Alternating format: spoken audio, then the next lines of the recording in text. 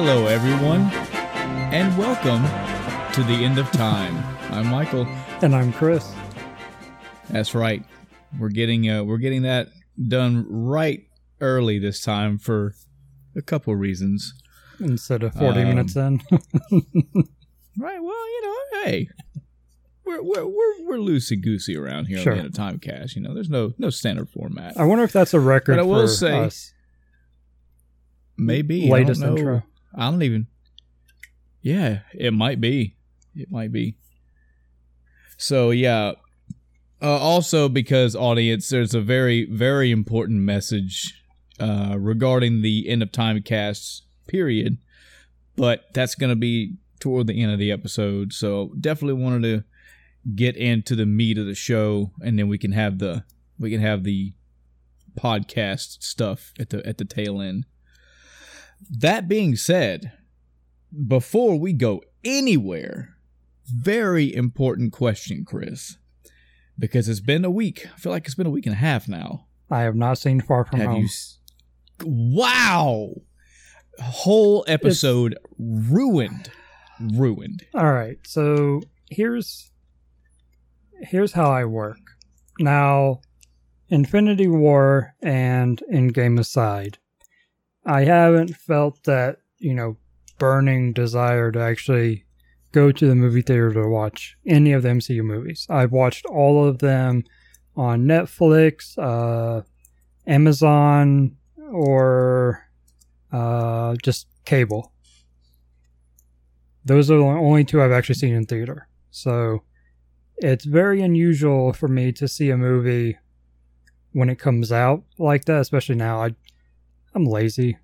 I work from home, so I don't get out a lot anyway, and I don't know. I will tell you, though, and I meant to watch it before today's recording, but I got sidetracked with game stuff. But I do have, what's her name? What was the last movie before Endgame? Captain Marvel? Yes, I have Captain Marvel rented from Google right now, so I can watch it soon.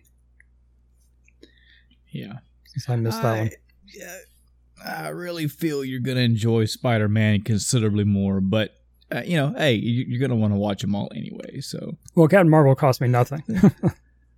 It was a free credit from Google for something or another. So I was like, hey, what do they have? And on their front screen, it was like the first or second option. So I was like, all right, yeah, the one MCU movie I think I'm missing. So, Chris, I've ran all these excuses through my excuse database. Uh-huh. And, yeah, man, it's turning up. It's turning up. I don't give a fuck. It's turning up. No, not buying this bullshit. So I figured. Damn, I was really hoping to have like an hour-long discussion today on this damn thing. All right, folks, this is going to be about an hour and a half episode, so strap in. This is going to be a quick one. No, that's fine, man. Get around to it when you get around to it. I've got lots of things to say about it, but it's entertaining. You should enjoy it when you do finally see it. So, since the bulk of the shows kicked off the cliff, I guess let's just fucking get into news. I remember last week's episode, we didn't really have a whole lot. It's Right. not really our fault. I mean, I'm sure if we hunted enough and scrambled enough and we're trying to be a channel that we are not, Sure. or a podcast that we're not, we could have made some shit. But, last week there wasn't really a whole lot. Across my other podcasts that I listen to and even scouring the news a little bit, I mean, I found a few things, but kind of the same thing, man. We're in kind of a lull right now. I feel that both in and out of the news. So, yeah, what about you? Did you find anything that, any stuff you wanted to talk about? Well, I threw up 3 articles that I thought Right. were discussion worthy today. Would you like to start with the big or small side of things? Oh, I don't have my coin right here in front of me. Oh, man. So behind the camera, real life shit.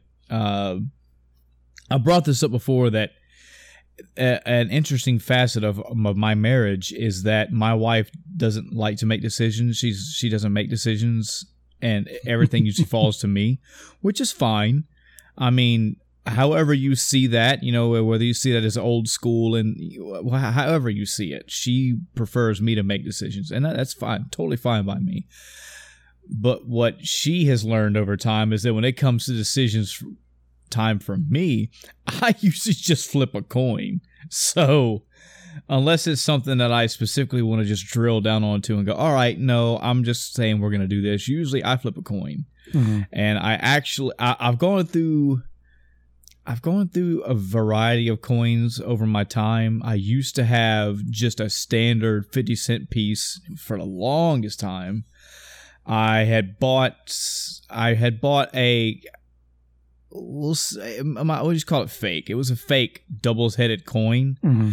because I've always had this fascination with Two-Face from the comics.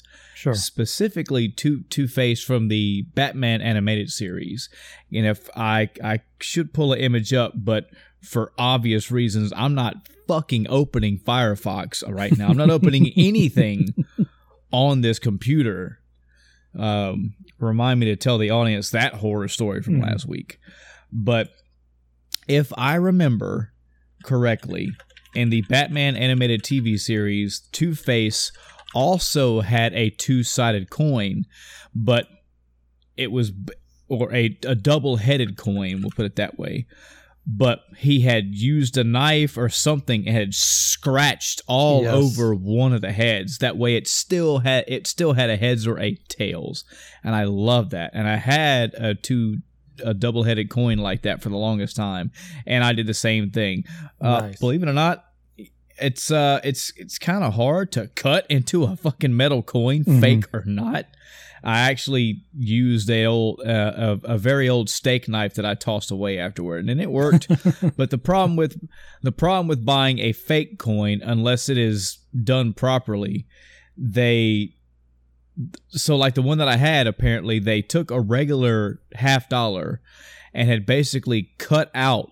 They had not hollowed out all the way, but okay, imagine you're looking at a coin. Mm-hmm. Now take that coin and flip it to where it's like, it's all you see is the flat edge.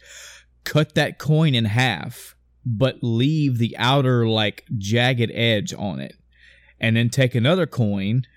I'm describing the fucking head, the making of this coin. But I didn't know how this thing was done until this thing broke on me.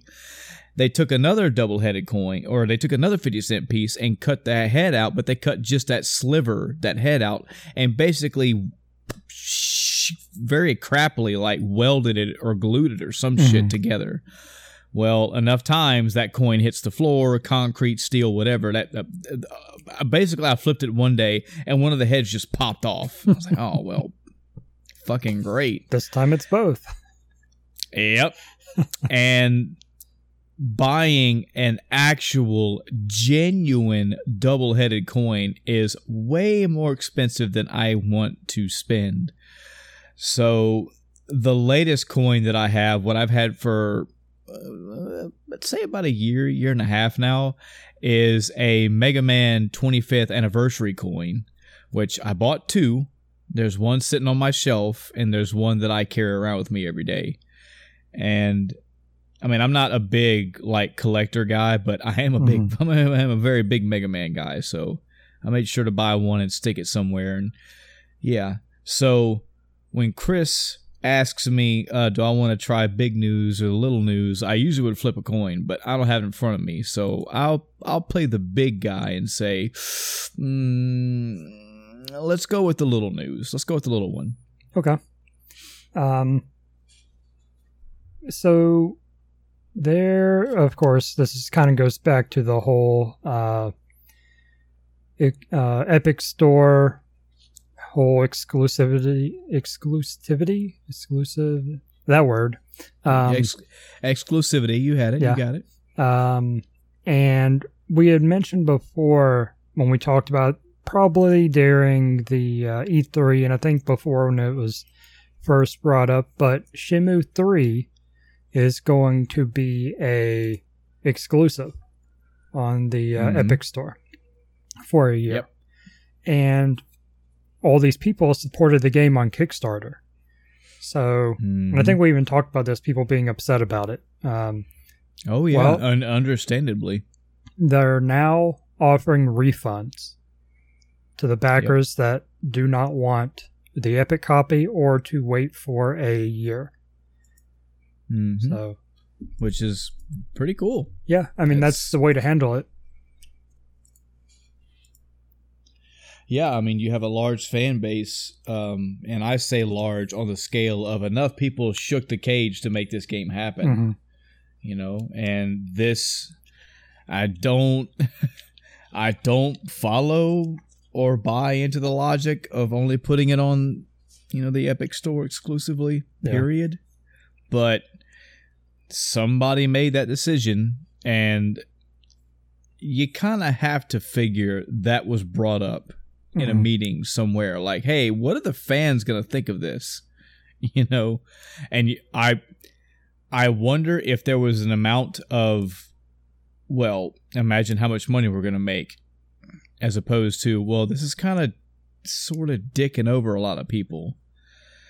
So, on the one hand, I feel it's kind of a shitty move to the fan, because, again, this is not just, and I'm only using this for scale, this is not a Call of Duty, where, yeah, a lot of people are getting pissed off, but there are so many quadrillions of Call of Duty fans that it kind of doesn't really matter. Sure. This is somewhat of a larger small core audience of hardcore dedicated fans that you're kind of, you know, waving the hand in front of. Yeah.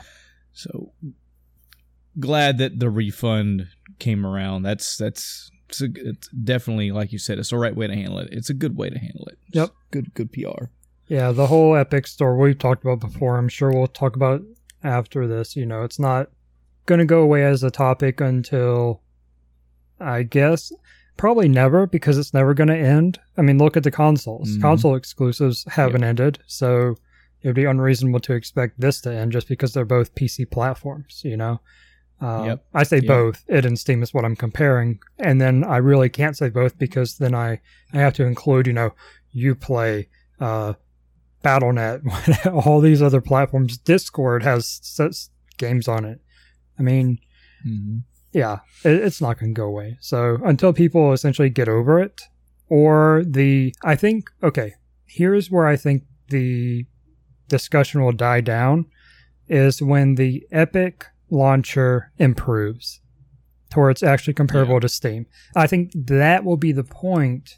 And I'm sure it'll be one for one. There'll always be people unhappy, but the broad discussion will probably die down when they get a better launcher. Because that's mainly a lot of people's complaints. They're like, even if, you know, I'm willing to accept not playing a game on Steam because, hey, I already am, I want to do it on a launcher that's actually good. This is terrible. Mm-hmm. So, yeah. Steam is, I mean, Steam is a great front for many reasons. The launcher is one of them. Mm-hmm. You know, it's nice to have that library system set up like that. Steam is also pretty good at having the controller support that it has. I mean, Steam has been doing this shit for a while. I mean, it's great to look at it as competition, but you can also look at it and pick what you want to either improve or pick what you want to pull from. I'm okay with that. But I have nothing for the Epic Store, so there's nothing drawing me in so far. What I already have it all on Steam. And God, man, I feel like that's going to have more and more. See, this is the crazy age that we live in. Mm-hmm. Let me get my 67-year-old man hat on. We used to live in an era. Me and Chris could open up a GamePro magazine from, like, I don't know, 1993, and it would show a game, like, I don't know, I'm making up time frames here, folks, so fuck me if I'm wrong. Mortal Kombat 2. There'd be an article in GamePro for Mortal Kombat 2. And me and Chris would be like, wow, cool, Mortal Kombat, right, cool, as we're eating fucking Airheads and drinking Barq's root beer. And the picture that would depict the game would show, like, the cartridges And there was a Mortal Kombat 2 coming for the Sega Game Gear, the Nintendo Game Boy, the Super Nintendo, the Sega Genesis, and probably 2 or 3 other things that I'm not even remembering.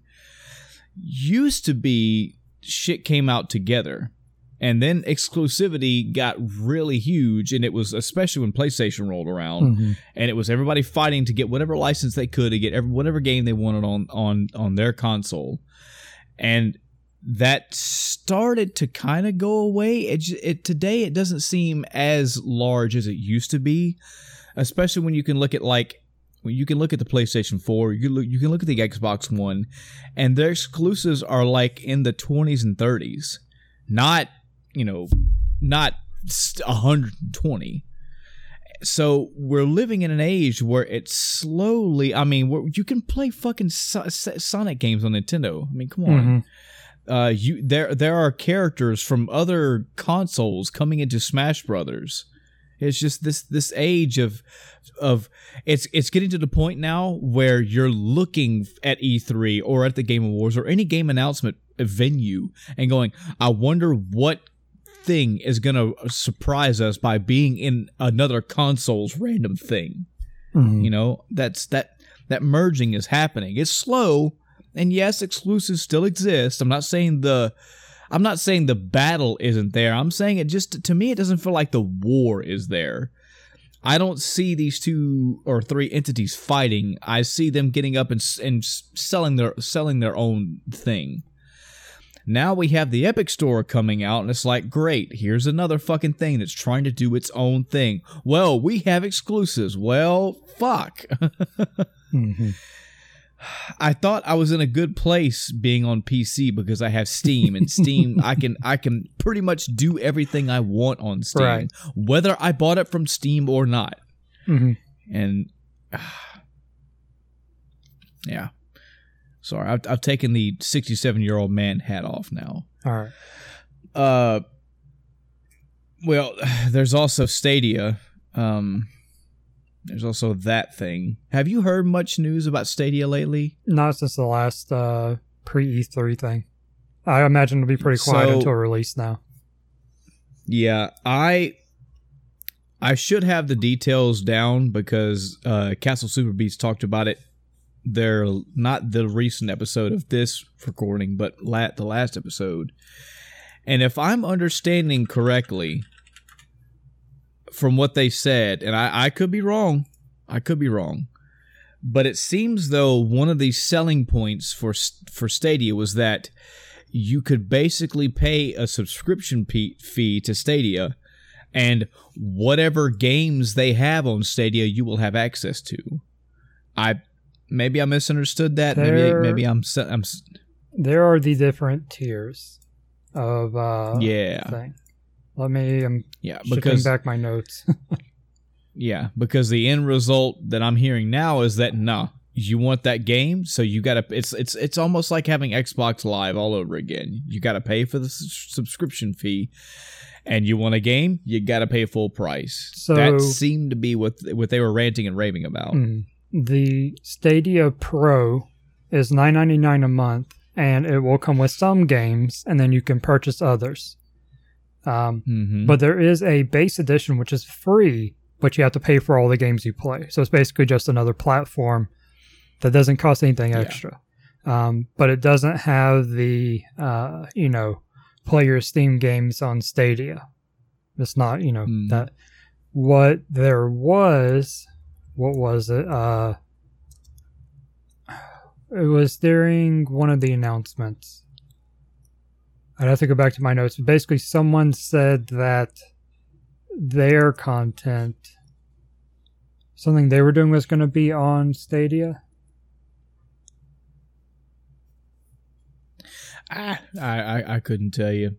And I mean, honestly, as aside from a talking point between us, I still don't really have an interest in Stadia anyway. I thought that I was trying to get the details of what they were talking about, because that seems like it would sap a lot of interest. It's like, well, so it literally is just a place to have, to stream your games. Whatever. I don't really give a fuck about Stadia anyway. So, because I know there's a couple more things you want to talk about, I'll throw in a random news thing in here. Oh, okay. I went to this one. I was kind of going to save this one for last, but fuck it. We'll roll into it. I pulled this one from Games Radar, but I mean, like any other news article, this thing was all over the place. It just happens to be where I seen it at. Mortal Kombat movie writer confirms it is R-rated, and it will include fatalities for the first time ever on the big screen. Man, I am getting really fucking pumped about this Mortal Kombat movie. I really am. Yeah.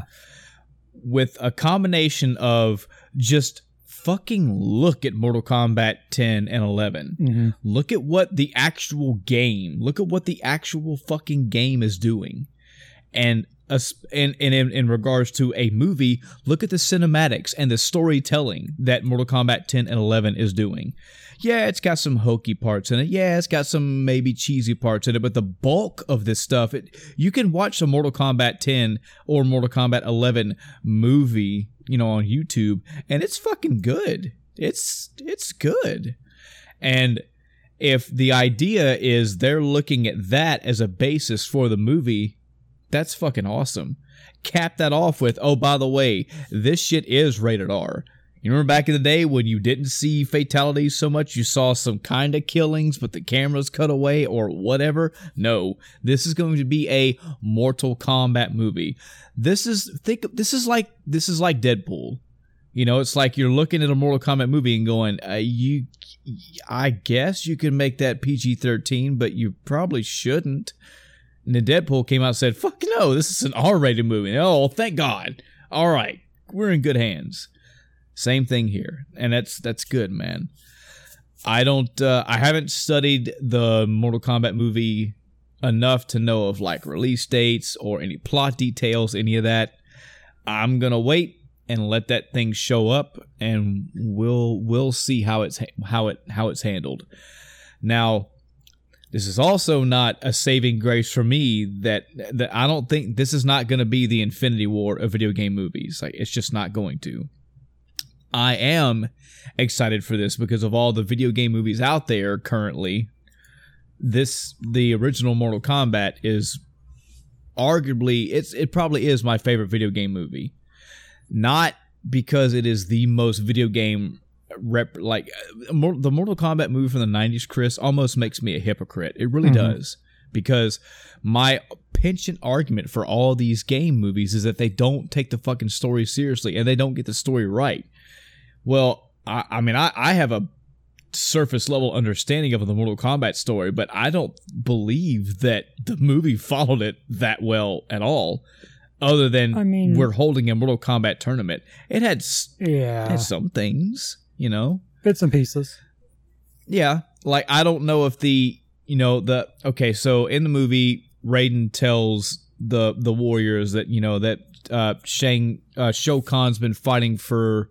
Or Shang Tsung's been trying to win the tournament for 10 straight centuries or whatever. He's won 9, so if he wins this one, that's it. I don't know if that's strictly from the game or not. I never dove that far into it, but I'm also not. Because I am a surface level Mortal Kombat fan, I am not the lore guy. Mm-hmm. You can come to me and ask me how a Final Fantasy VI movie should be written and directed. I will tell you. You can go to Chris and he can tell you how a Lunar movie should be written and developed. Mortal Kombat, I'm not the expert. What I do know about the Mortal Kombat movie is that it was fun. Yeah. For me, it was entertaining. It had those moments, when you saw Scorpion and Sub-Zero show up. I mean, yeah, why were they directly by each other and not at each other's throats? But they were there, and it was cool to see them in costume. It was cool to see fucking Raiden show up and like teleport through lightning. It was pretty cool to see Liu Kang do a bicycle kick all over fucking Reptile's chest. And then later have that same like fuck yeah moment just trampled on when he goes to throw a quote-unquote fireball into Shang Tsung, but it's more like he just pushes his hands into Shang Tsung and you see like kind of a flash. The special effects and the fatalities and the not being rated R, there are a lot of things that this movie did wrong. Yeah. I can't speak on if the movie was a story flop or not, because I'm not 100% vested into it. But the movie itself, as a video game movie, it did fine, and it was entertaining for me. This new movie, hopefully, is going to be completely different. It's going to be, we're delving in. I don't know if it's going to be a rewrite. I don't know if it's a remake, if they're just retelling the story, because if I'm not mistaken, Mortal Kombat 10 and 11, that's basically what they've been doing. They've been kind of reworking the story, and it's not done in a shitty way. It's done very well. So if this movie is going to be anything like that style of telling and that level of seriousness, I'm all about it. I have big hopes for it. You can't go wrong when they have put Shang Tsung in Mortal Kombat 11 as a new unlockable character, and they picked the fucking actor from Mortal Kombat the movie to play Shang Tsung. I mean, these guys got it. Like they've got it going, and it's awesome. I really don't know what happened to Killer Instinct, because that was such a big thing back in, I don't know, 14, 15, 16, whenever it was. But I kind of wish the same thing for them. You know, I wish they would have a resurgence or something.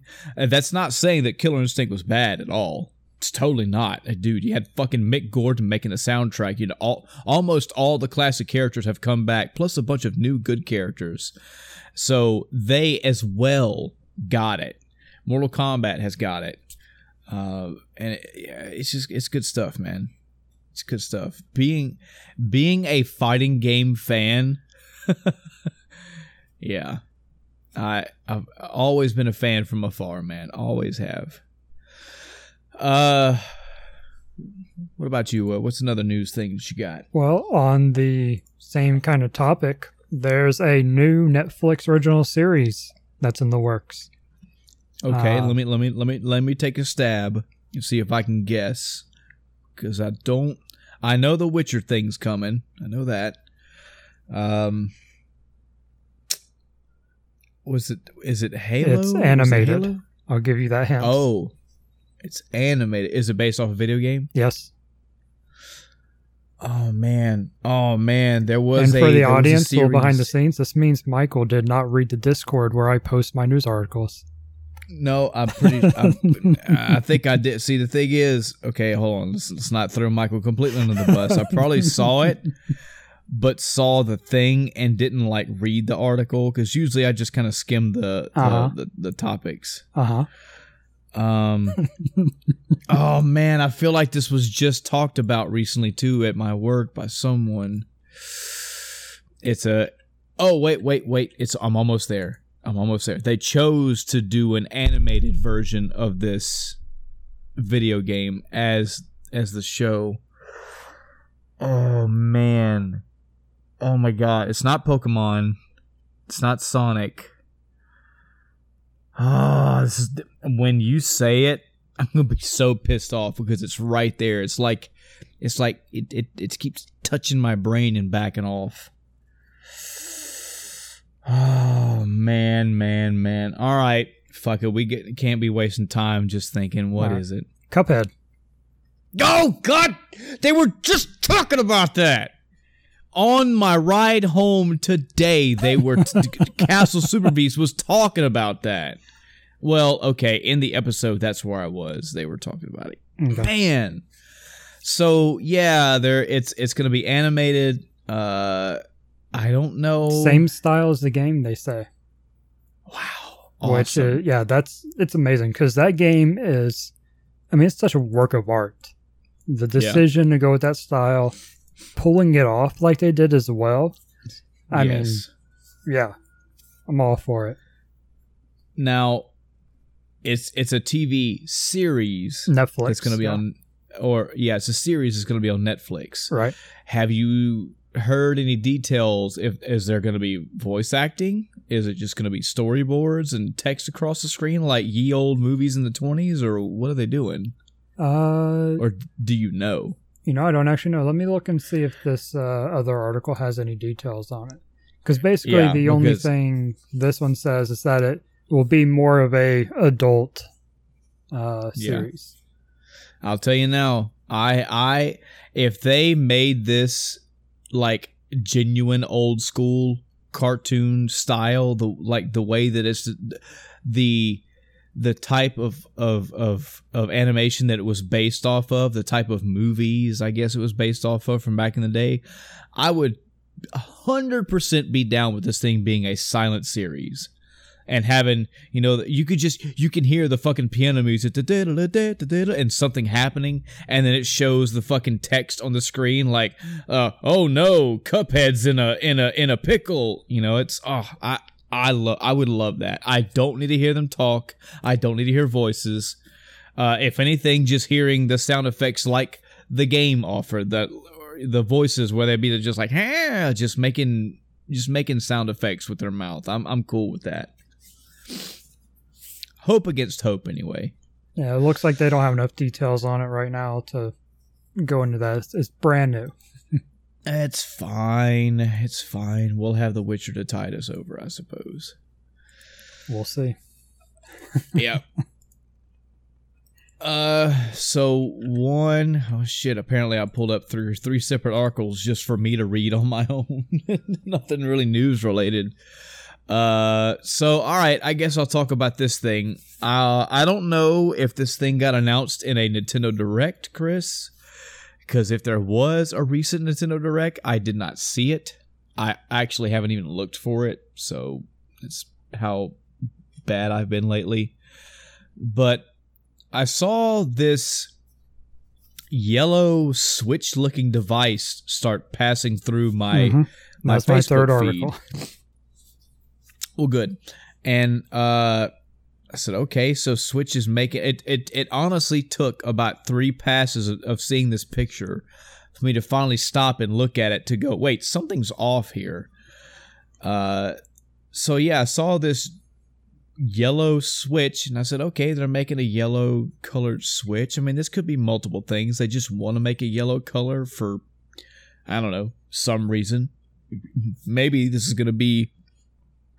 Maybe they're calling back to the old Game Boy Color days where they're making multiple colors, and for whatever reason they chose to pick yellow first. Maybe this is Donkey Kong themed, like a banana color. I don't fucking know. But after the third picture that scrolled through, I was like, okay, what is this thing? Why do they keep showing it? And wait a minute, this does look off. And then I actually pulled the picture up and was like, the Joy-Cons they're not Joy-Cons. They're like, what the fuck is this thing?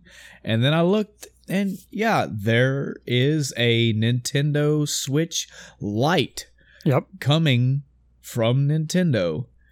Yeah. This is this is basically the 2DS all over again. They're taking the docking aspect out of the Nintendo Switch, and it will be a noticeably smaller, but not horribly smaller, solely portable Nintendo Switch. So, yeah, Chris, your thoughts, man. So, we talked about the rumors, they were all but confirmed rumors, not too long ago, about 2 new versions of the Switch that were going to come out. One was a weaker version, and one was a stronger version, aka, like a pro version, which we haven't seen yet, but the rumor was we wouldn't see that until next year, but we would see this year, and as you see, we are. Yep. Nintendo Switch Lite, and as we talked about, here we go into this transition from 3DS, from purely handheld to console hybrid. Yep. Now there are things about the I'm trying to think. 3DS, I don't know that there's anything aside from like the 3D aspect to it that would be missing, because my first thought was, well, touchscreen, but I mean, it's just touchscreen. I don't know. Anyway, capabilities aside, in that comparison, it's we've hit that point, and it's only $200. So similar pricing as the 3DS, I think. But not much cheaper than a regular, Switch. Only $100 cheaper. I mean, I say only 100, but that's a third of the price off. But I've actually seen a lot of people, particularly on like Twitch, while listening to it come up or reading it come up in Twitch chat, who are like, "Why bother? This is so worthless." Obviously, none of these people have kids who they have to worry about destroying a console if they allow it to be used portably. It's like, you don't get it. This is not for the average, gamer that's on Twitch, or even who'd be browsing the articles to see most of this stuff anyway. This is for parents like myself who are like, okay, I'll buy one for each kid, so that I don't have to worry about the main Switch getting broken. So we saw it coming, so it's not like it's a huge surprise. As far as how the news got out there, as far as I'm aware, there was not a direct. I actually first saw it when someone tweeted out a link to a Nintendo UK YouTube channel. And then later it popped up on the main Nintendo English channel. I say English, I think the main Nintendo channel is both. I might be thinking of Square Enix. Anyway, they went on the main Nintendo channel. It showed up later as well. I don't know how much of a time difference. I didn't actually look, but it was a video showing it, basically describing it, being portable, Joy-Cons being attached. The screen does shrink down quite a bit. I was surprised at how much of a difference there was. Let me see if this article that I put the link for has the size. So the regular Switch has a 6.2 inch screen, and the Lite is 5.5. So I guess not as much. I thought the regular one was bigger than 6.2, but 0.7 at that point is still quite a bit, I think. But I guess it makes sense. There's probably a size they were trying to meet the boundary of. I don't know if they were going for large phone or, phablet size, something like that maybe, to kind of compare to if you're already carrying around a tablet, here you go. The Switch Lite is the same size and plays all your favorite games. Go ahead. I think one of the biggest appeals overall, just as a gamer to me, not just as a parent, for this, is this also gives us a platform unification when it comes to Nintendo. No longer is it, well, this game is on DS or 3DS and this is on, console. Now it's okay, well, hey, I want to go play Breath of the Wild. I can play it on my handheld, or I can play it on the console because they're the same thing. They're just different versions of the console. That's probably my favorite thing about this. I really like that platform, being platform agnostic, essentially, in a way. It's odd using that term because it's not different platforms. They just have different purposes. I don't know. It's an odd way to articulate. Yeah. And this is, like you said, man, this is standard fare for Nintendo at this point. This is something it's just going to be expected. And we're not really saying much anyway, because this is not just a Nintendo thing. Almost every console has this, we'll release something, and we're either going to release either a new updated version of that console or a smaller, more affordable, what have you version, or hell, maybe even both. So we just got the Xbox One digital only edition. Yep. I'll tell you, I don't have the details in front of me. I'm probably going to butcher this horribly, but I don't know, Chris, if I've ever told you the story of the fastest return of a Wii U or a Wii that I ever made in my life. So I had a Wii years ago. This is back in like 1974 or something.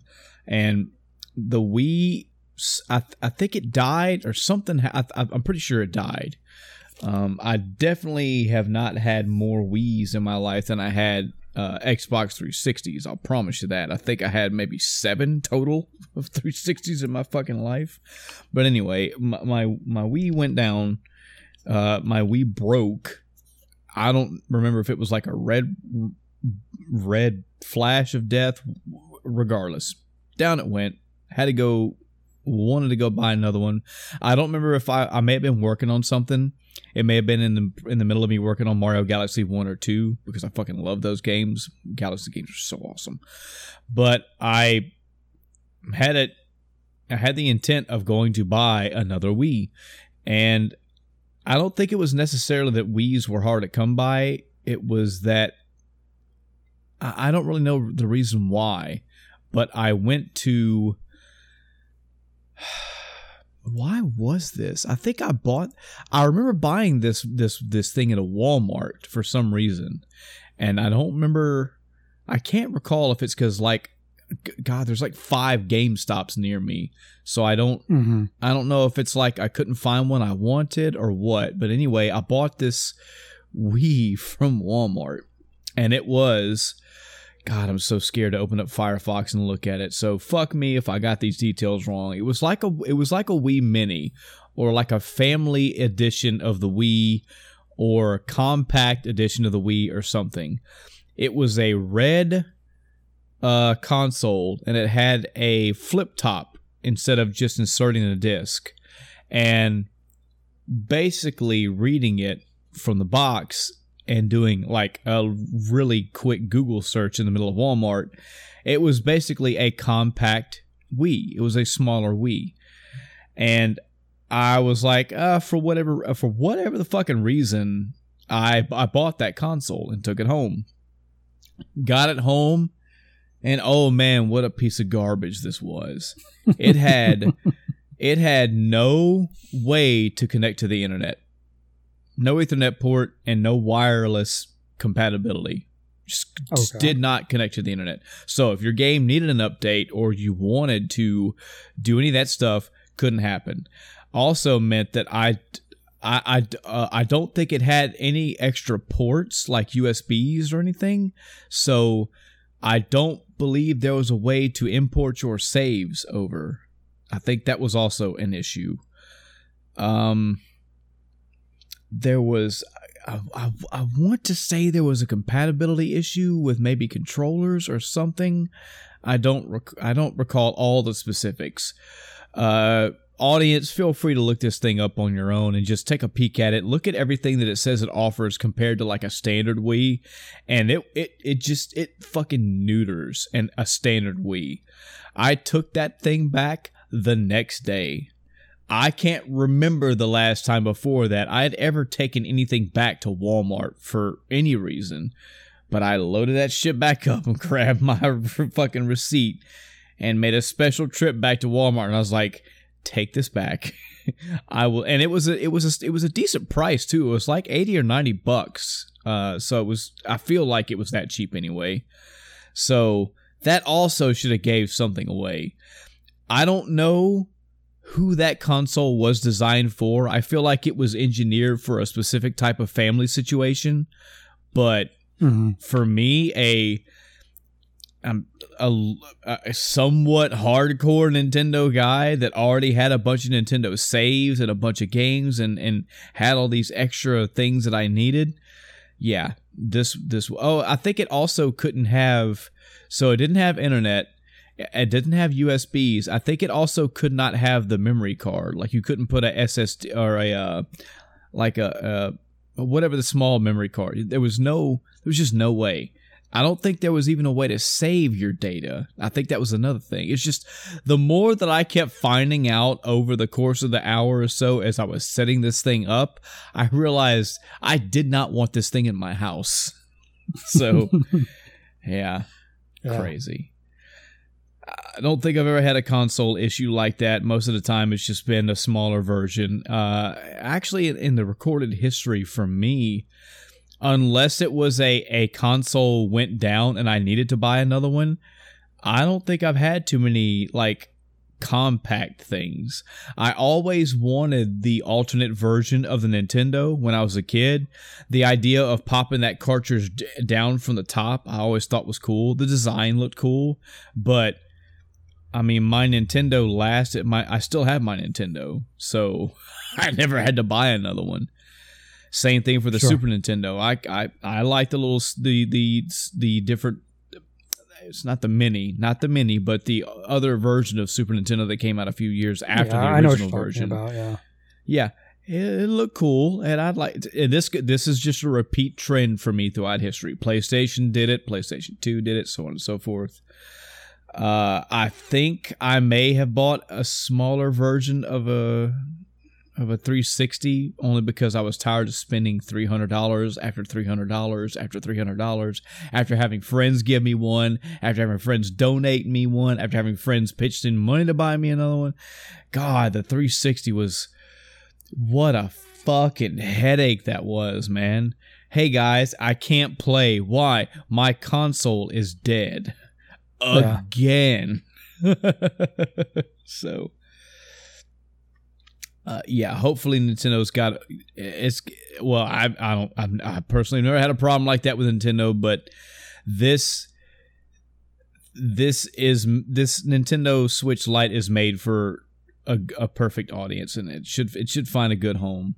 And it's also funny hearing the naysayers about this thing. Like you said, the articles that the topics that I read was, look, Nintendo finally admits it. The whole docking thing was a big gimmick. You know, having the Joy-Cons was a gimmick. I was like, nah, they're just leaving them attached and making a unit because that's cheaper to produce. Yeah, the only change to the Joy-Con is they're connecting the D-pad. Yeah. And that's because it doesn't need to function as, A, B, X, Y anymore, so they don't need to be separated. You have a dedicated D-pad, so to speak. Yep. So cool beans. Oh man, Chris. So some behind stuff for you and the audience. So on my dual screen setup, because I have nothing on right now, my other TV has just the wallpapers that scroll.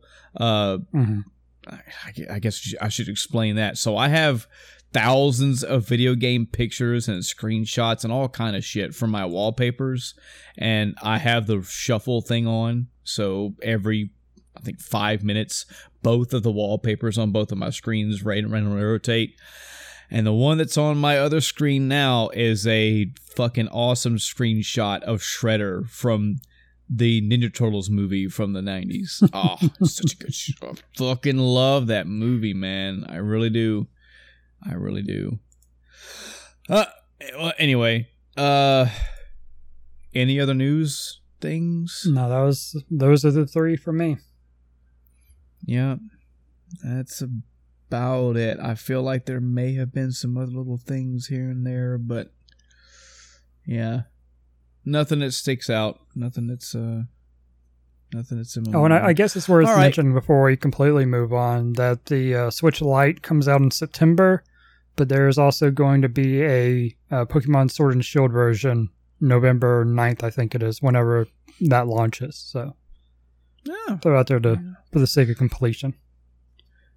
I know we've talked about the Pokemon Sword and Shield, but I mean, if you don't have to like scale or anything, but how are you anticipating this Pokemon Sword and Shield? Are you interested in it at all? Like, where's your desire right now? Yeah, this is the first true Pokemon game on console, the mainline game on a console, and for that alone is worth looking forward to it. But with all the progression they've made and the over the generations of Pokemon, Sword and Shield are just going to expand on that, and then giving it the power of the Switch. Not that the 3DS was a slouch, especially for a handheld. Putting on the Switch, they can do so much with it, and I'm really, really looking forward to seeing just how far they are going to take it, being on console and having that power. Yeah, and you gotta forgive me. I think all 3 main podcasts I listened to all talked about this. So if we talked about this, I mean, we can move on. But the fact that they are not bringing all the old Pokemon into this new one, have we talked about that? Briefly. I think you asked me if I cared. I don't. Yeah. Yeah, that's right. Yeah, you're right. Okay, we did. That's fine. I'm still an old fuddy-duddy and say that I think they should, but I don't work at Nintendo. I can't make decisions. I understand the desire to have them all in each game as they progress, but at the same time, there's so many. And it's bad enough to try to keep up with per game just what's new in that or what are in the main Pokédex, because it even got to the point where there are separate dexes. There's the game dex, like the Alolan dex, and then there's the global dex. If you have to divide into 2, things are getting out of control. Yeah. And, you know, maybe I'll ask you this because you probably have your finger on more of the Pokemon Pulse than I do. Is that genuinely an exciting draw when a new Pokemon game comes out where it's like, oh, look at all these new Pokemon? Like, what's more appealing? Seeing the new engine of Pokemon, seeing your old characters that you know and love brought into this new engine, or seeing new Pokemon, period?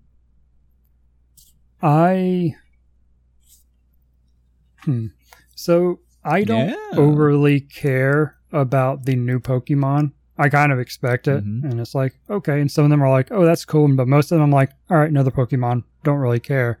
I want to... What I care about are mechanics and story. With the new Sword and Shield, we got this other new mega super evolved form. I don't have my notes in front of me, so I don't have the correct verbiage, but my first thought is, great, another form to learn the mechanics of and how it works, and that's a negative for me. But they're using this in a way to allow multiplayer little raid fights. All right, now I'm cool with it. Now it makes sense, has a purpose, and I don't mind it. It's not just another battle mechanic. You know, it's actually a gameplay mechanic, if you will. Right. Yeah. Well, a new Pokemon game is coming, and I tell you, I'm not, only because I've been so far out of the loop with Pokemon stuff, man. I'm not the target audience anymore, but as someone who knows what the hell Pokemon is and how much that franchise is still adored and what a tower of... I mean, okay, go back and look at Breath of the Wild when it got announced. The fucking place was lit on fire. Now, go back and look when the Sword and Shield stuff came out. Well, it wasn't really in a venue, but you did hear everybody, how excited they were. It's still a thing, folks. It still is. And if that doesn't make you understand Pokemon Go, I rest my case. So, I've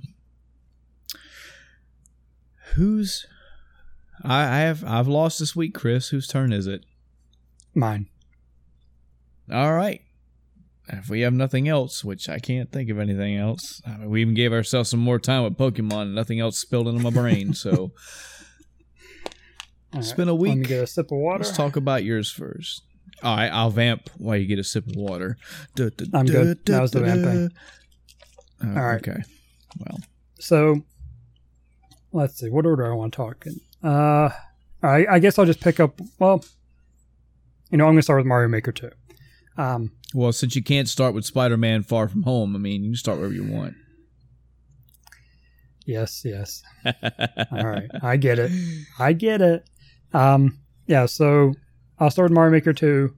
I played a little bit more of it. I had picked it up a couple of nights. I think one was actually last week, but I completely forgot to talk about it when we recorded because there's so little time I spent on it. But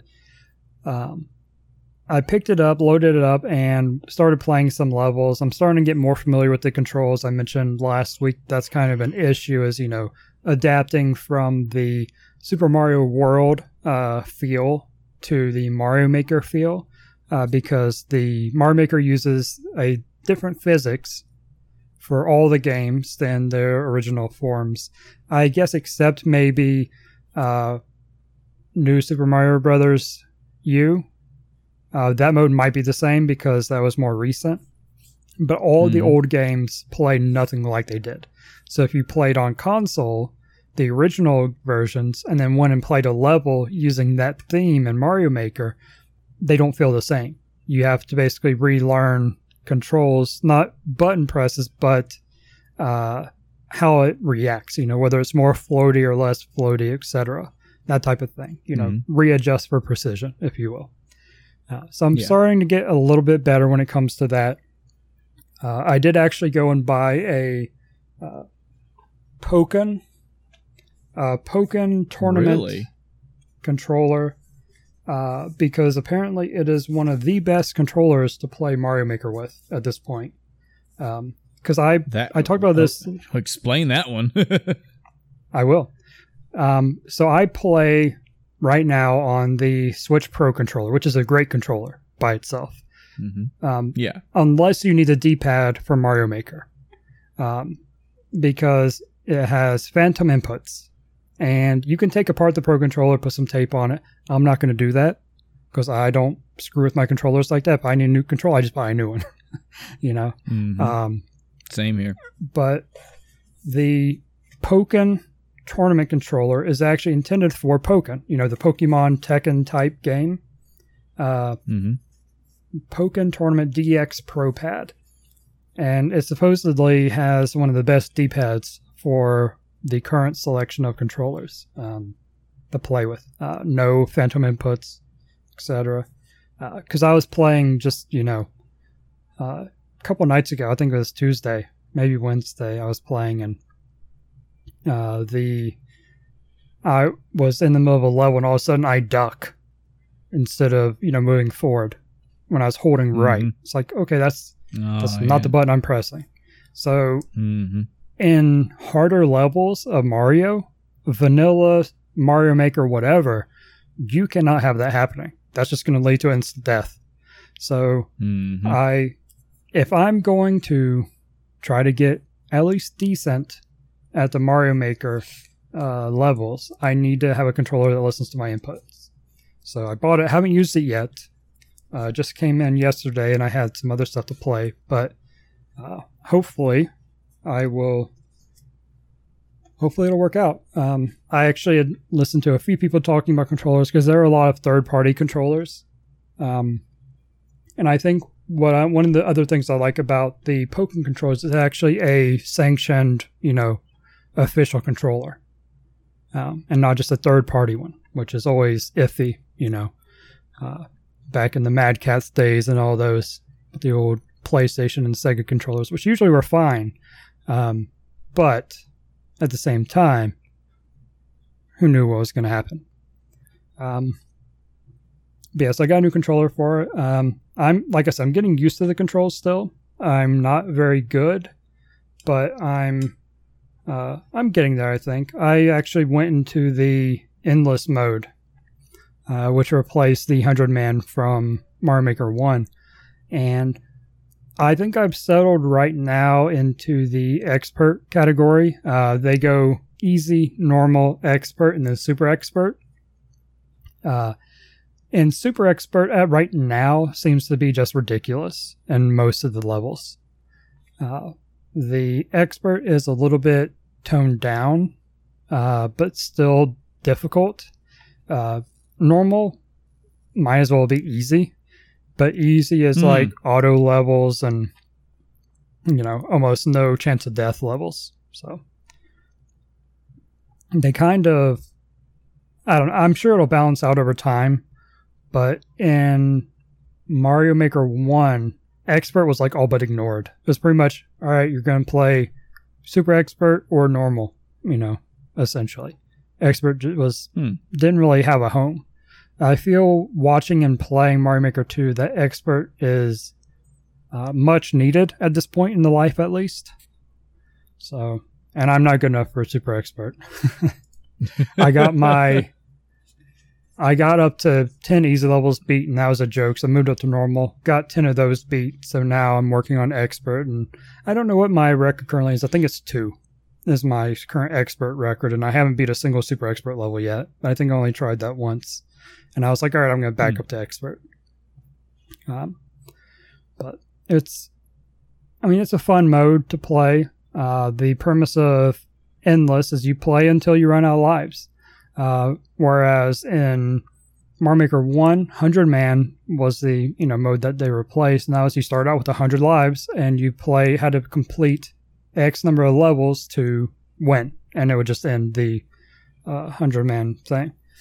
For Super Expert, I think it was 6 or 7 levels you had to beat, and then on the other end of the spectrum, like easy was like 15 to beat. So they've changed that to where now you just play until you run out of lives. So whether that's, 1 level on Super Expert, or I think the current, and you're ranked based on your record too. The current record is, like 3,000 easy levels for easy or something like that, or 5,000, because people are just going through and they're all like ridiculously easy levels. So people are just spamming it to try to hit the top of the leaderboard. Expert, last I heard, was around 400, which is actually an accomplishment. Even if people are skipping to get the easier levels, 400 is still a lot. I know I've seen Ryukar, who is one of the bigger Mario Maker players, or just kind of Mario players in general. He plays ROM hacks as well. I watched him. He did a no-skip run that got up to 300, I think. So not skipping any levels, he got that far. So that was pretty impressive. I just got the tail end of it and watched him lose his run. It was painful. And apparently that wasn't his only run of the day. Wow. I guess he lost one earlier on in the day and had gone through that many levels already. So he's a machine. There are a few people in the Mario Maker community, the top players. They're absurd when it comes to their gameplay. I watch Barbarous King a lot because I like his ROM hacking and level design. He's made like 5 levels so far, and all of them are really fascinating to watch him work because he's a meticulous level designer. He takes a lot of time. The one he just completed yesterday took him, I think, 3 days of streaming the making of to finish it. And that was probably, I think he streams like 8 to 10 hours a day. He has a morning stream and then a night stream. And so he probably spent 20 hours plus on that one level. That's the kind of level designer he is. He cares about what he's doing to the point where he is almost obsessive at times. Hey, that's good though, Yeah. There's the funny commentary he always mentions when Grand Prix World 2 comes up, the Super Mario World ROM hack, where the first level of the game, he had completely erased what he had like 3 times. Oh no. Because he did it on purpose. Yes. This is purposeful deletion because he was so unsatisfied with it. It was like, nope, gonna scrap it and start over. Wow. And he put on stream around 1,700 hours into the ROM hack, I believe it is. And then hundreds of hours off stream working on it, plus other people's time for music, ASM, code work and all that. So he has a level of dedication to his level design, and it really shows. But going back to what I was saying about players, I watch him and he's pretty good as is, not just as a level creeper, as a player. You kind of have to be to make those high tier levels like he does as well. Anyway, but Ryukar is one of the top, and then there's the Beast. These are all Twitch names and or YouTube names. The Beast, he's possibly the best Mario Maker player on Twitch, and one of the best in the world overall, but probably the best on Twitch. And it is kind of watching the difference between a pro and an amateur play a game. in like a professional, like say esports, a pro team versus, you or me. Some of these players, among other top tier players, have a similar gap. It makes them just look ridiculous. How good some of them are. Now, so the community's still blowing up. All these levels are being put out. Some super difficult, some pretty difficult, but still manageable, but a lot of really well-designed levels. So I'm keeping my ear to the ground, and hopefully I'll get good enough to play some of them. I actually started a couple, didn't make a whole lot of progress. I was like, all right, let's back up a bit and work our way up. Yeah. All right. Let's see.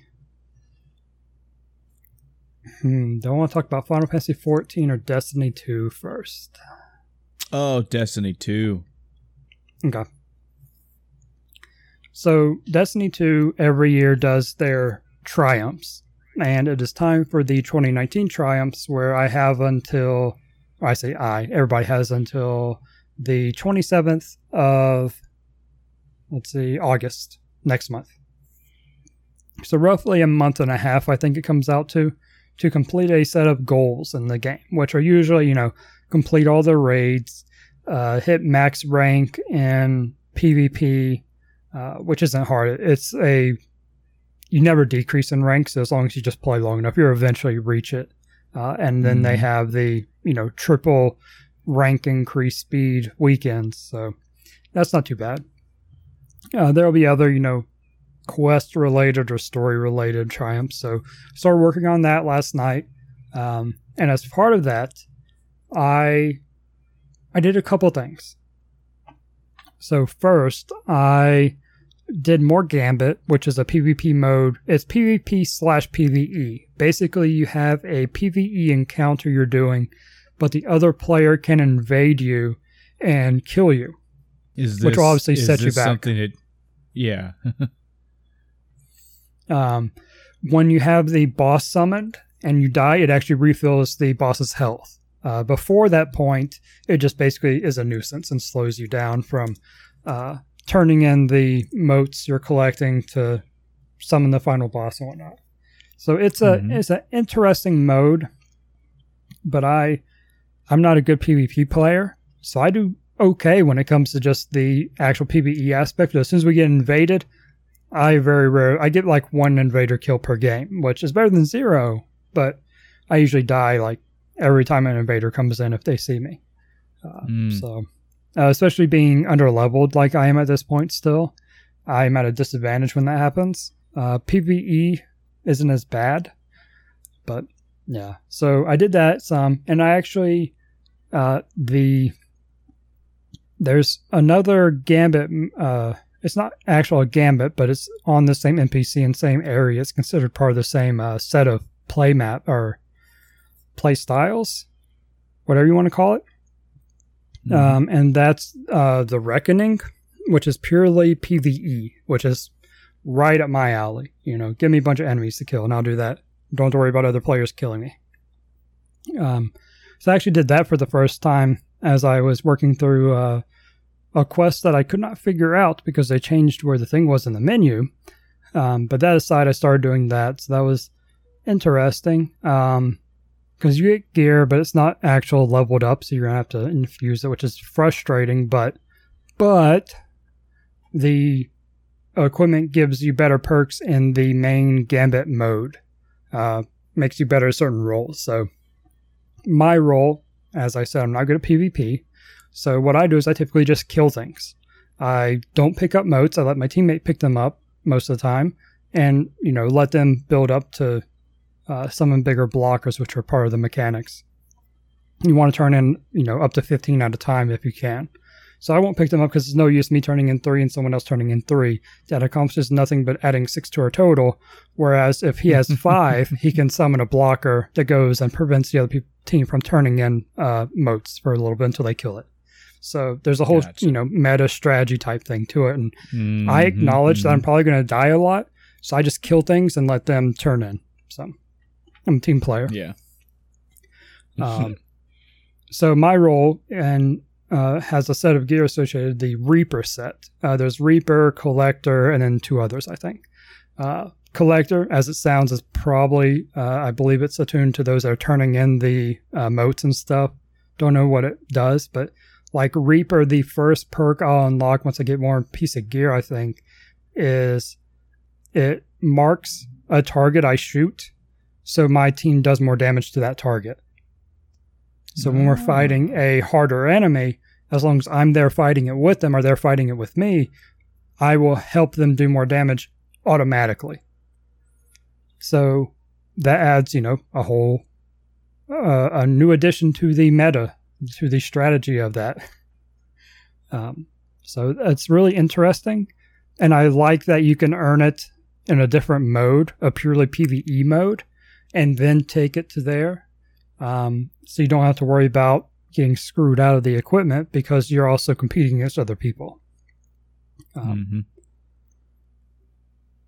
Let's see. I made it to the Dreaming City as part of the story for the first time. I had gotten there, and this is like probably year-old content at this point. I got so behind, and I kind of skipped over it for newer stuff because there's something in the unlocking of it where I had to get a random drop or something had to happen, and I was like, well, I'm not going to sit there and grind that. I have too many things to do.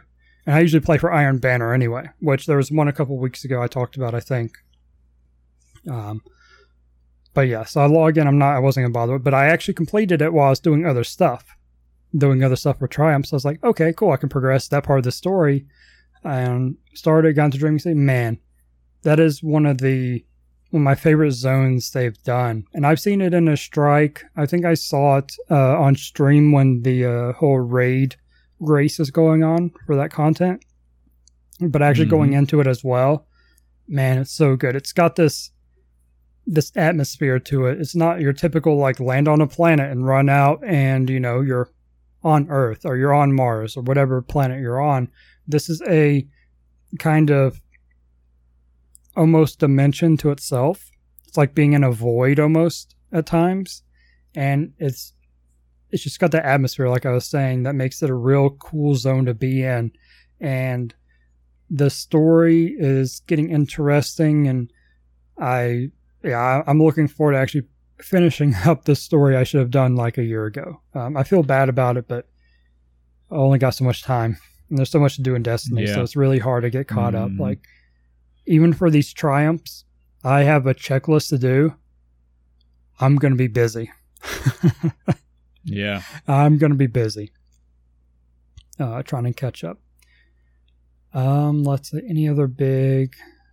Oh yeah, the only other thing I think worth mentioning right now based on where I am, I did not realize how many more powerful engrams they had added to the game, which are basically a almost guaranteed power increase for you.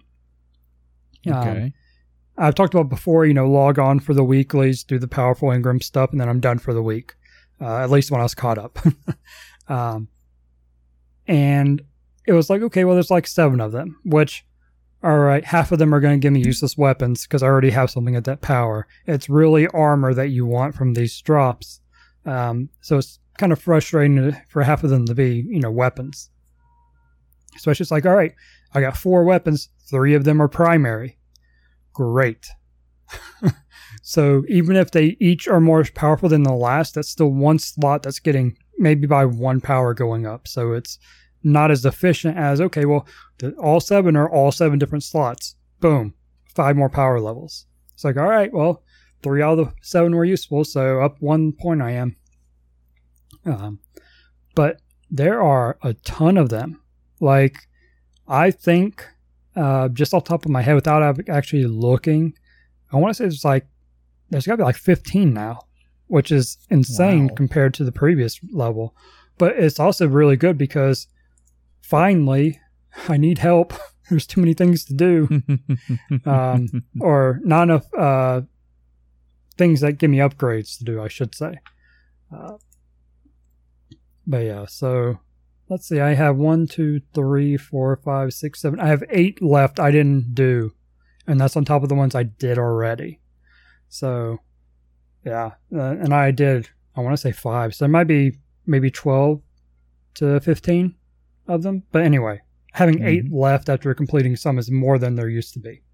So really glad they've done that to help speed things up with leveling. So I'm looking forward to playing more and seeing how much I jump in power. I think last night I hit 701, and I think it's 750 is the current cap, something like that. And it's going to go up in September when the DLC drops. So Gotcha. I'm mainly doing it for the triumphs, because getting caught up with power level doesn't really matter when there's a DLC around the corner, because it's just going to help you jump up to, like, at the start of it, I'll probably be able to get level 740 gear or level 760 gear, depending on what the cap is, you know. So I'm not really playing right now for the level cap. It's just nice to have to make things easier to get caught up on. Right. Yeah, but on the triumphs, I'm at 4 out of 25, or 4 out of 10 triumphs. Yeah. So, which sounds like, oh, that's almost halfway there. I have the most basic ones done that you can do. Actually, sorry, 3. No? Okay, technically 4, yeah, because the one that gives you the emblem counts as one of the 10, so. Okay, sure, give me that freebie. I have one, I don't even know what it is because it's a secret, because I haven't progressed in the story enough for it. Jeez. So, okay. Sure. I'll figure out what that is at some point. I'll probably just look it up so I know, but I don't think there's anything that I really need to worry about getting spoiled on at this point, because I've watched the raid races. And that's not usually terrible, because those are kind of isolated from the story to a certain amount. But I don't know. Yeah. So yeah, looking forward to getting caught up on Destiny 2, which I can now do because I am officially caught up with the main story on Final Fantasy XIV. Whoa. I have completed Shadowbringers. Wow. Yep. Because it's like we were just talking an episode ago about how you were trying to finish the main story, so you finished all that, and now you're caught. Now you're basically done essentially with the main quest stuff of Final Fantasy XIV. Yes, I am done with the main story of 14 to the end of Shadowbringers. So until they release another patch, I'm good there. But I have a literal mountain of side content to do. Yeah. So I went after doing that. I was like, okay, well, what next? I went unlocked Dancer because I said I was probably going to try that next, and I'm enjoying it. I'll get into it a little bit more, but I was like, okay, well, I want to level my Dancer, and I was doing some quests and doing, the dailies and stuff, and I'm like, man, this is so slow because I want the main story quest to help boost me up, to give me something, give me some substance to my leveling, if you will. And I asked in the FC, I was like, hey, what's the easiest way to level? And they're like, well, what level are you? And I was like, I'm level 62. Because I just started Dancer.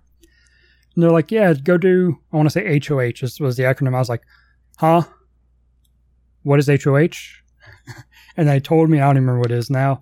And I went and Googled, and it's like, yeah, to do HOH, you have to complete this other thing. And I'm like, oh, which was the something of the dead. God, what's the mode?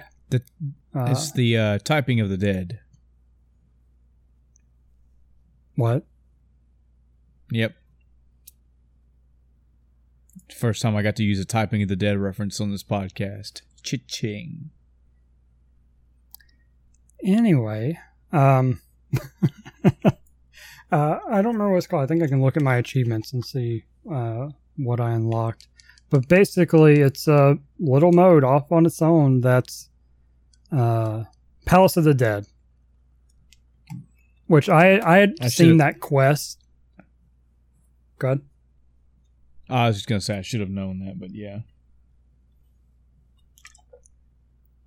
Yeah, so this other mode, you have to do up to 50 floors of this Palace of the Dead mode, which is a neat little mechanic where you go into this area and you basically start at level 1, but you can quickly level up and you have to make your way up floors. And I was playing it solo, so my first run, I was doing really good. I got up to like level floor 6 of it, and I was like, all right, and I died, and I was like, that sucks. So I went to go back in, and it's like, hey, if you continue to save because you died, you're not going to be able to do the higher floor. So I was like, I guess I'm starting over. Wow. So now I started over, and I made it up to floor 10, cleared that, and I immediately died on floor 11. And then my save said, hey, if you do this, you want to play higher levels? So I'm like, wow, so I guess I'm starting over again. Because you only get checkpoints every 10 levels. But if you die, I don't know what higher levels it means. Because really, all I have to do is get to floor 50.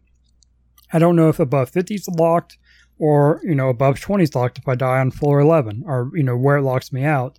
I haven't fully tested it, but I'm also playing it solo, so I don't know. It's interesting. But it's just one of the many, many things I haven't even touched in 14 that's there for me to do.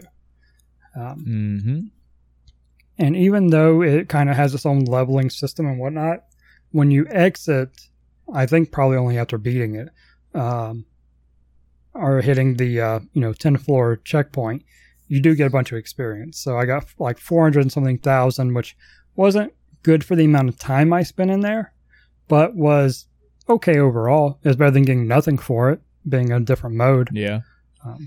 Probably broke up the monotony just a little bit as well. Yeah.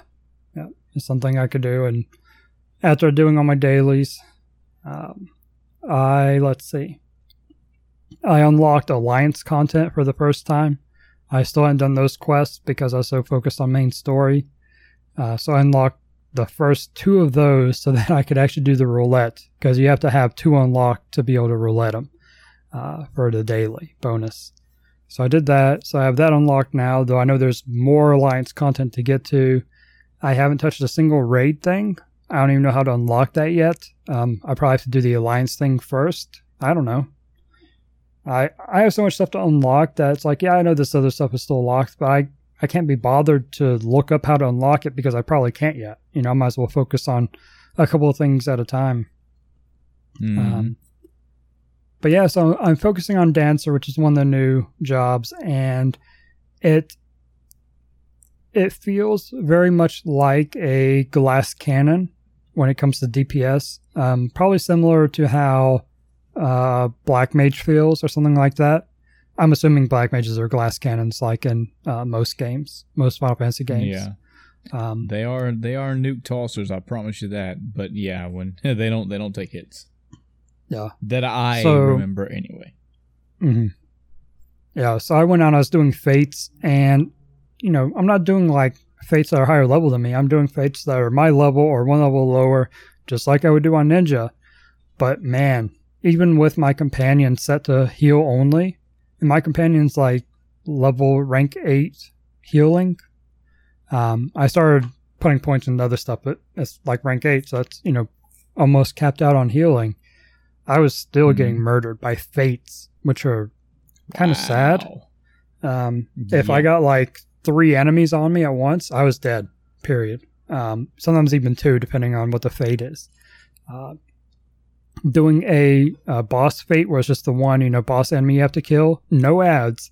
I basically had to start kiting and regaining health by waiting on cooldowns to stay alive long to be able to kill it. Whereas Ninja, I just sat there and killed it. An ad spawn, I'd kill the ad and move back to the boss, no problem. But yeah, very squishy, but seems to have a higher damage output overall than Ninja did. So it's also ranged, which is nice, aside from, AoEs, of course. So I'm enjoying it. It's interesting to go from my normal rotation I had on Ninja, where it's like, all right, do this, this, this, and this. Now it's, all right, well, I have a chance, and this is, I believe, is similar to Bard and Machinist, where they have a chance to enable another ability.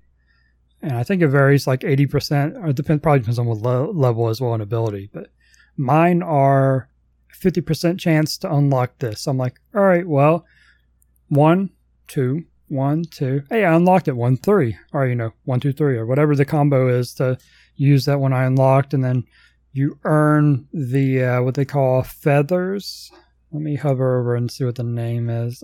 Fourfold feathers. You can have up to 4 of these feathers and use the Fan Dance ability, which is a more powerful attack that is not on the cooldown of your other abilities. And there's actually once I hit level 66, wait, I'm level 66. Holy crap. Just realized that. You have Congratulations. Fan Dance. Yeah, thanks. You have Fan Dance 3. Well, Fan Dance 2 is the AoE version. And you kind of unlock them around the same time. Fan Dance 3, though, you have a chance when you use Fan Dance, a 50% chance to unlock the ability, the 3 ability. So, and it's an AoE, so it kind of combines both of them into one. But it's another, essentially, quote unquote, free attack that's not on cooldown. So it's a different mentality to the rotation. It's a different type of rotation, and it's taking some getting used to. But overall, I really like it when it comes to damage and how it plays. I like being able to designate the quote-unquote dance partner so that they get some of the buffs from abilities. The cure isn't super useful, but it's good in a pinch. When I'm off to the side avoiding AoEs or something and I need to heal myself, or the group is taking a lot of damage, I can assist because it heals everyone that's around me too. So I can give that little bit of help to the healer. Not enough to, not typically enough, I'll say, to be the difference between life and death, but that little bit to perhaps ease things up and, make it a little easier on the healer. The only unfortunate part is that it's level 52 and most of the roulettes I end up in are 50, so it's not enabled, which is unfortunate, but once I get higher level with Dancer, I should be getting more of the level 60s and 70s, hopefully 70 preferably, so I can use all my abilities in the higher content to get the full rotation effect. Like right now, I just said I unlocked Fan Dance 2. Hadn't noticed because my highest roulette today has been probably 62 for one of the level for those, aren't there? Yeah. Yeah. Yeah, so it's been rough getting a lot of level 50 stuff or even lower and not having half of my abilities. Yeah, overall, like it. I didn't unlock Gunbreaker yet. I probably won't until I want to play it, or I'm just working on unlocking everything, which is something I plan on doing, going through all the quests and buy zone and whatnot. I cleared out one zone with my dancer while trying to level for a bit, so it doesn't take much, depending on how much I did while I was leveling Ninja, but that's a thing. Let's see. So the story itself, I kind of got caught up on mechanics and stuff. The Shadowbringer story, man, is it so good. Yeah, see? So I hear. Let's see. I'll have to think on and let it settle in a bit more, but it might be my favorite story so far now, after finishing it. Wow. I need a little sink in and, think about it a bit more, but probably might be. Especially with this just being the quote-unquote start of the DLC. We still have all the updates they're going to put out with more story quests, I'm assuming, like they did the other ones. And there's so much more story that they haven't told that they established and set up here. You get to the end of the DLC, but that's not the end. There's all these other plot threads they haven't closed out yet. And like, hey, here's your final cutscene. Here's the resolution to your story. But hey, here's what's going on over here that you weren't touching at all. And here's what you're looking forward to in the next set of quests that you're going to be resolving, type thing. And yeah, so it's, oh man, so good. It's trying to think. it's interesting the way they did things, because I'm not sure how to. I'm trying to think of non-spoiler ways to describe this. Right. I mean, there are reasons for things to happen, and the way they executed them, I think, are done well, and they do a good job of explaining why certain things work or don't work, if that makes sense, in a very vague sense. Mm-hmm. So they kind of they assisted you in that, suspension of disbelief. Like, well, sure, it's a game, but even for a game, this doesn't make sense. They kind of filled in some of that for you, so you can go, okay, that makes sense, and they're still keeping game mechanics as they should be, etc. The whole Warrior of Darkness angle, that was part of the advertising and all that, was really interesting.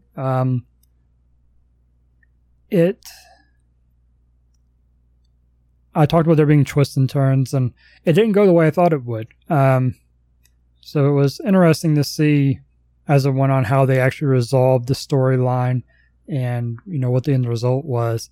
I mean, I was satisfied by it. It was a good ending to the DLC. And it also, like I said, left all these questions for what are we doing next, And the game actually asks you at one point, it's like, so what now? And it gives you your options. And I'm like, I don't know. You tell me, because I think I know where we're going, but I need you to, what are we actually doing? So, really good. It was a little sad. It's that bittersweet, being done with the story. I just want more. I've been grinding story for a month now, but give me more. I'll grind out some more. I want more of this story. So know exactly what you mean, man. It's kind of how I felt when I finished Persona 5. Yeah, it's kind of how I felt when I finished God of War. It's like when you're in that good. Yeah, and this is like a whole topic in and of itself. Just playing a game that's so good that you don't want to end. You want the impossible sometimes. You want the story that is being written and that has been written so good to continue to surprise you, continue to draw intrigue. And then when it ends, you're like, I knew this was coming. Like, everything was ramping up to this. This is the final battle, the curtain call. Here we go. Yay, I did it. Yay. And there's such a feeling for me on multiple occasions where, like, the game is over and the credits are rolling. And it's just I think I can physically feel it in my chest. Like, well, that's it. I mean, that's it. It's done. What am I going to play now? What am I going to play that's going to live up to that or give me a feeling close to that or something? It's just, Absolutely.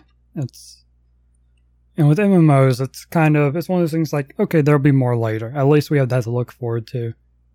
Single player games like God of War and Persona, that's rougher because we're like, all right, well, it's over until we get a sequel or, DLC in modern days. But yeah. So my grind in 14 has died down, and I'm carrying it over to Destiny 2 to get caught up and adding it to Mario Maker, the grind, to get better. So it's I need to find a good relaxing game that's not like push. Like 14 MMO, active combat, team-based combat, so I've got a lot to focus on and think about, depending on, obviously, the content. Destiny, team-based shooter. I gotta move around, do all this stuff. Mario Maker, I have to, I think that's self-explanatory. These really hard levels need a lot of focus and, a lot of practice and all that. A dedication of time, if you will. I need like an RPG or something to play as well, to where it's like, all right, well, I got turn-based combat or a different type of game where it's just like, all right, I can take my time and work through slowly, no pressure, not a lot of content, but not a lot of in an MMO style of content to worry about.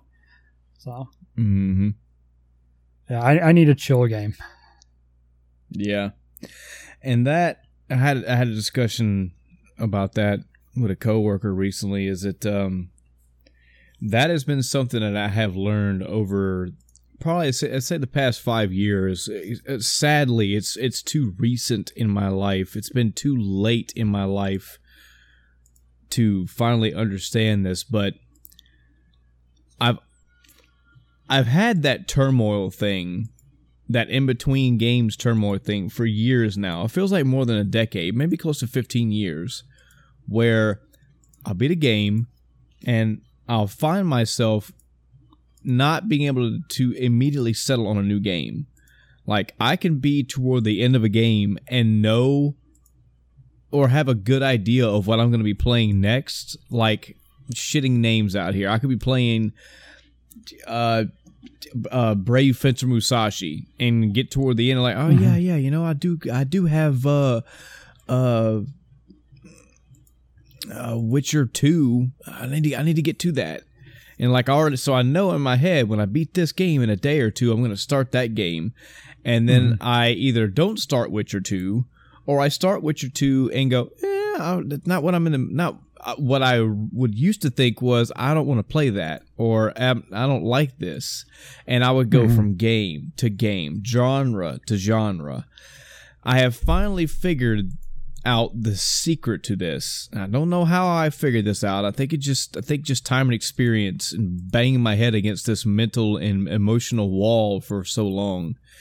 It's not so much that it may not be that I don't like the game. I need to stop writing games off that I just thinking I don't like them. It could be that I'm just not in the mood for it. Right. I'm trying to discover the balance in my gaming life, and the balance being, what game should I play next given what game I just played? For example, Persona 5, prime example. Yes, Persona 5, great RPG. Yes. Even with active battles, even with a lot of text-based storytelling and all that. When I got done with that game the first time, the 200 plus whatever hours I put into it, I should not have went to an RPG next. You know, whether that was a backlog RPG, a new RPG I just bought, doesn't matter where it came from. I need to move to a different genre. And even this though, there's always stipulations. You know, if I played a platformer for all of maybe 7 hours, maybe another platformer wouldn't be so bad. But that's the balance. That's what I'm finding I have finally figured this out in my later years, is that, okay, if I'm coming off of a Metroidvania that I played for more than, 40 hours, maybe I should go play a blank, a shooter, a platformer, a side-scrolling action game, whatever. Now, what the formula is, it's not like a color wheel. I can't just immediately bounce from from orange to blue, because I don't know the formula. I don't know what complements what specifically. And even if I do, that may be subjective. There isn't one. There may not be one specifically for everybody. It's for me.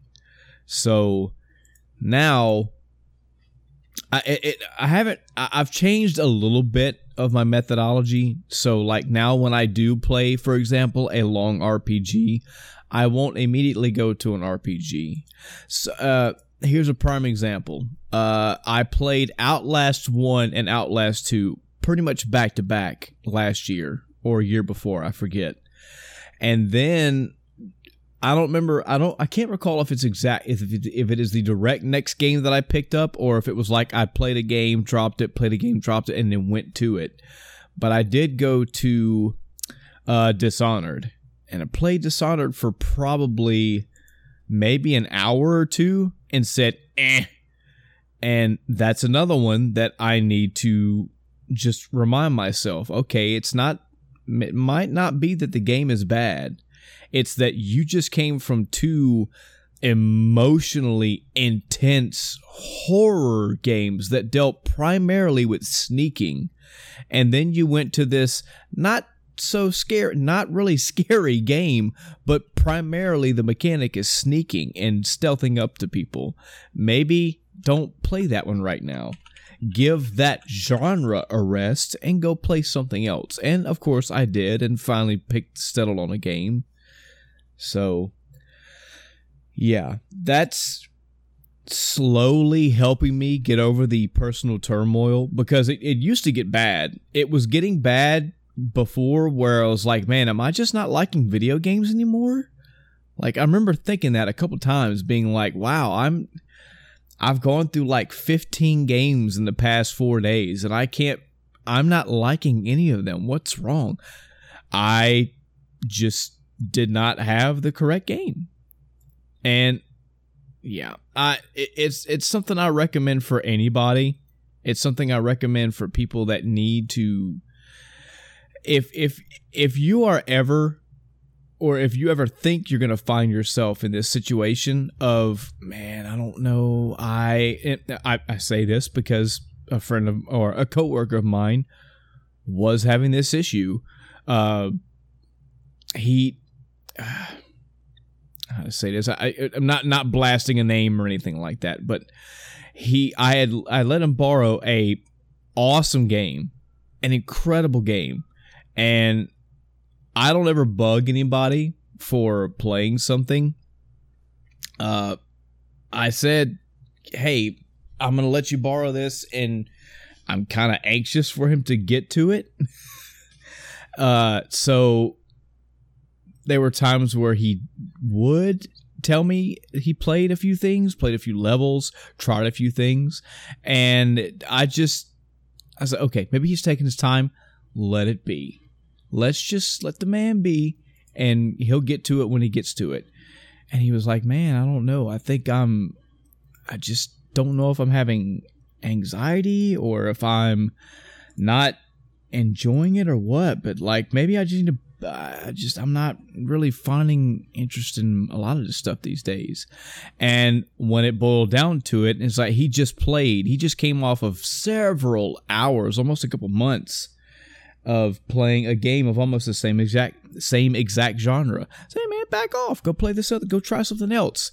And I mean, we're talking weeks, maybe months ago. We had this discussion, and now he's gone to the game that I had let him borrow, and he's enjoying it. And he's like, man, I can't. I was worried for a while. I'm like, man, trust me. Every time that happened to me, I was worried too. It's nothing to do with you. It has jack to do with you. It's just the way things happen like that. You got to move to a different thing, add some new flavor, and come on back to it. And, you'll find some enjoyment. Now, if you keep playing games like this and you determine that you just don't like it, there is a point where you can just say, I'm kind of done with this game and moving on. But make sure you didn't, give it its due diligence. So, yeah, that's my long-winded story and advice. It's coming from somebody that has this issue.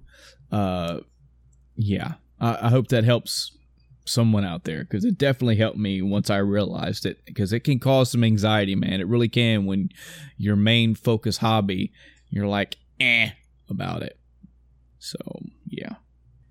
Yeah, I don't know what I'd play, though. I kind of need to go through my Steam library and see what jumps out at me. I was thinking maybe starting Danganronpa, or however it's pronounced, because I have that on my list, and you've played it recently, so maybe it's a good time to play it so we can kind of compare notes, have a spoiler episode. Did you actually beat the game, or not yet?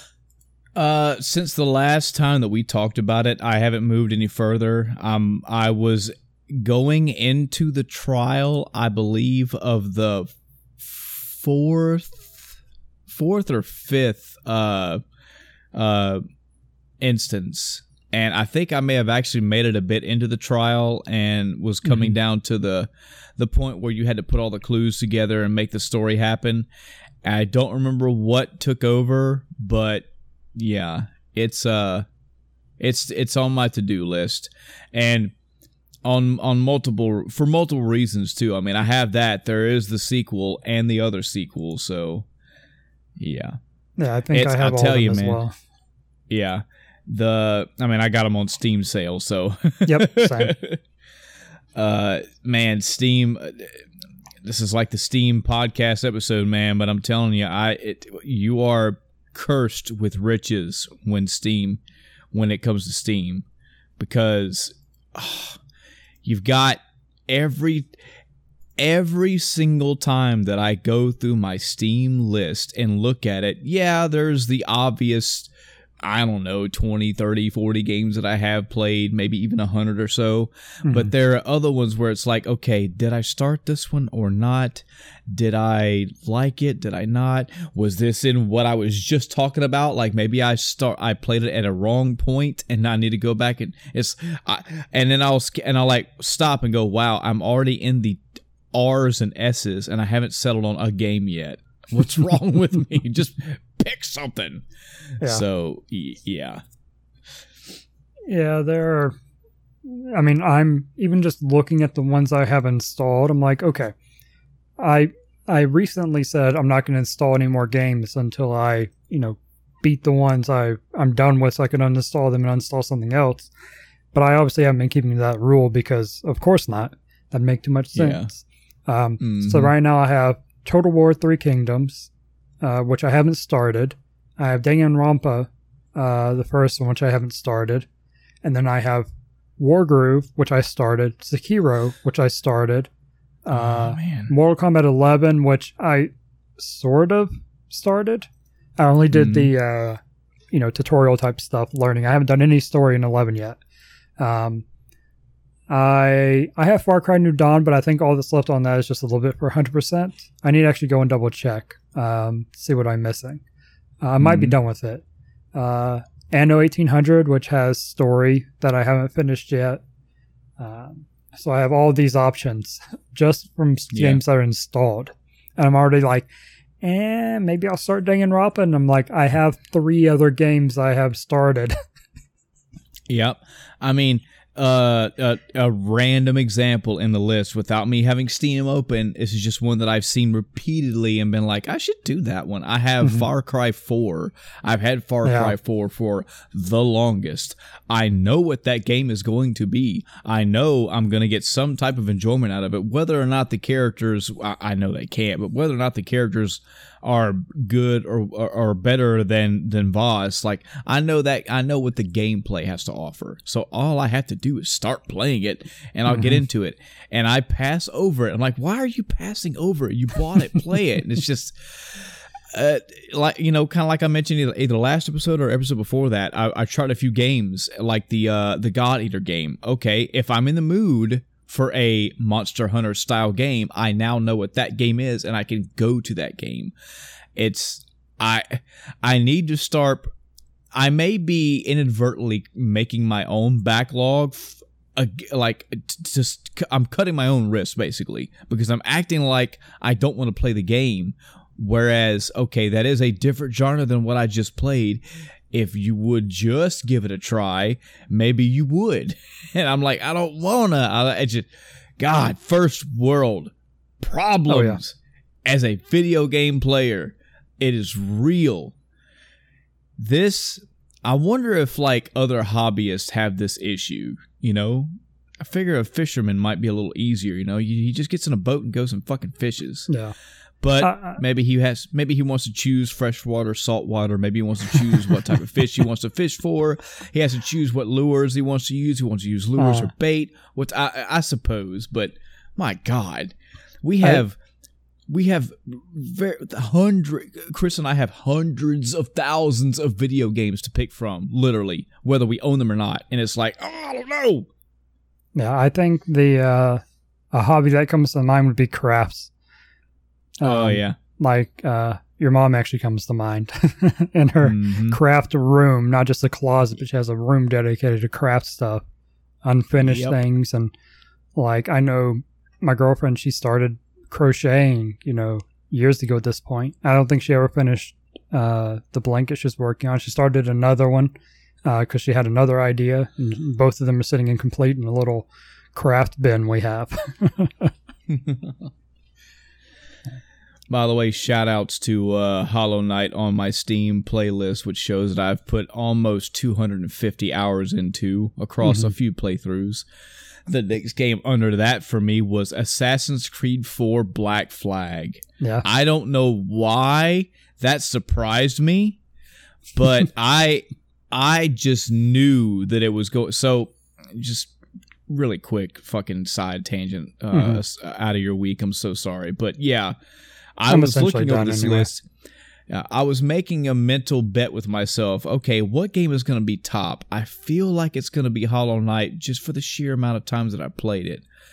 But after that, I was like, it's got to be Grand Theft Auto 5. Grand Theft Auto 5 was so big. And then I was like, wait, we're talking size. Holy shit. Witcher 3 was huge. So many quests across so many continents. I've got to. And then I pulled it up and it was like, motherfucker, did you forget about Black Flag? I was like, yes, I did. I'm so sorry that you were like, less than 10 almost 10 hours less than fucking Hollow Knight. So yeah, I've got 249 hours into Hollow Knight, 237, almost 238 hours into Black Flag. And there is a valley between the next one, 137 for Witcher 3 Wild Hunt. I have played Black Flag 100 hours more than The Witcher 3. Yep. And even then, I've played Grand Theft Auto 5 about 36 hours less than Witcher. Like, this just blew my mind. And I'm looking at Black Flag because... How do I say this without it sounding detrimental? Because I fucking swear to God it is not. It's not meant to be this way. If it sounds bad or negative toward Black Flag, it's not. I'm just trying to make this make sense. It may be because of the last time that I played this game. I don't actually have that. I don't think the list that I pulled up showed the last time I played it. But I don't know if it's when I played it. I feel like it wasn't even that long ago. Maybe 2, maybe 3 years ago. But I feel like I kind of blew through the story of that game, and most of my playtime, I felt like it was all the side stuff, but it just did not seem like 240 hours to me, because when I think of 240 hours, I think of Persona 5. And when I think of Persona 5, I think of, my God, the magnitude of shit to do in that game. I think of Breath of the Wild and think of how huge that game is and all the time I spent in that game. I spent a lot of time in Breath of the Wild just grinding. And I say that happily. Yeah, I ground to get a lot of armors and items and stuff and hunted and gathered farmed for ingredients and shit. Yeah, I did that. I had fun doing it. But I can put myself in a mental frame around Breath of the Wild going, man, I know I played that game for a long time. I do not feel like I played Black Flag that long. And this thing, even if I'm generous and take away like 20 hours of, I don't know, maybe I left the game on a few times. Sure. That's still close. That's still 200 plus hours. What that means to me is this game was so good and so fun that I could not mentally keep up with the time. There wasn't a point in me playing Black Flag where I was sailing this fucking ship somewhere and going, here we go. I gotta sail all this way again. Here's another fucking 7 minutes of sailing on this boat. Here we go. You know, that's amazing to me. Yeah. My top game for a time is actually XCOM 2, but I think a chunk of that's idle, but that's at 275 hours.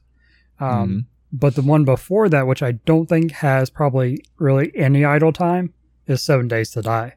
And I have 274 hours, 1 hour less than 7 Days to Die. Wow. I have played a ton of it. And then my third game is Stardew Valley at 222 hours. And the seven Days to Die. That's a fairly recent game. Yeah. Not really. For you anyway. Nah. When did? It's been. Let's see. It has a release date of 2013. I didn't play it back then. I don't think. But basically, I put a lot of time into it every time they update. So I'll play, like 30, 40 hours every time they update. Okay. Well, that makes sense. So it's a zombie survival game, so it never ends, by the time we make progress and kind of get to end game, that's when it starts getting a little bit more boring, but there's still a bunch to do. And we don't quite get to the end. So we end up, kind of redoing the same stuff a couple of times, whatnot. Stardew Valley is similar in the sense that that's both a single player playthrough and a multiplayer playthrough that we started. Mm-hmm. So, and that game alone, you can spend hundreds of hours just working through it, depending on what you're trying to do. Because I was trying to 100% it, and that takes a lot of time because the day-night cycle is based on real time. So you have to sit there and wait, or I say sit there, but do other stuff while you're waiting on certain times or days, and it's not something you can easily skip through. Let me just go over these top, I guess 8 or so on my list, because this is crazy. So apparently I have put 72 hours in Dragon Quest XI. That's crazy to me. I don't feel like I put that much time into it, but mine was 103. Yeah. Valkyria Chronicles, which I've never gone back to. I feel I should out of principle alone. 78 hours, almost 79. Here's what's crazy. Metal Gear Solid 5, The Phantom Pain. This is one that I would look at on the equivalent level of, say, Grand Theft Auto 5 or Witcher 3. Because I'm pretty sure I did everything I could possibly do in Metal Gear Solid 5, aside from obvious shit that would require extreme grinding or whatever. 81 hours, just about close to 81 hours. That's crazy to me. Stacking that up against, because I do remember playing Metal Gear Solid 5 and I remember dying on like difficult missions repeatedly and having to do like these long treks of progression over and over again. I can feel the length of the duration of play in Metal Gear Solid 5, The Phantom Pain. Black Flag, I have over twice that. Mm-hmm. Almost, actually, pretty much 3 times that amount of time. It blows my mind. It's so crazy. Here's what I need to fix, though. Dark Souls Prepare to Die Edition. Okay, I've played it probably an equal amount of time. Let me think here. I may have played it on the 360 a little bit more. But I put 84 hours into the PC version, Dark Souls Prepare to Die. Apparently, I have played Sekiro longer. I played Sekiro for 89 hours. I will fix that, because I will go through Dark Souls again. And I promise you, I will probably have more fun again. Mm-hmm. And to be fair, how much of that Sekiro time was troubleshooting? Good Lord. Yeah, no doubt. Here's one where I can definitely tell you there was work involved, where I can go, yep, you could probably take about 20 to 25% of that time solely to repeating shit because I died. Mm-hmm. The Messenger. Almost 101 hours. Oh, yes. And this is what's sad. This is actually going to kind of tie into my week a little bit. When I first started the Messenger, I can't recall how the saving, the checkpoints, and all that was done, but I wasn't blowing through the Messenger, Chris, but I was making it through at a fairly decent pace.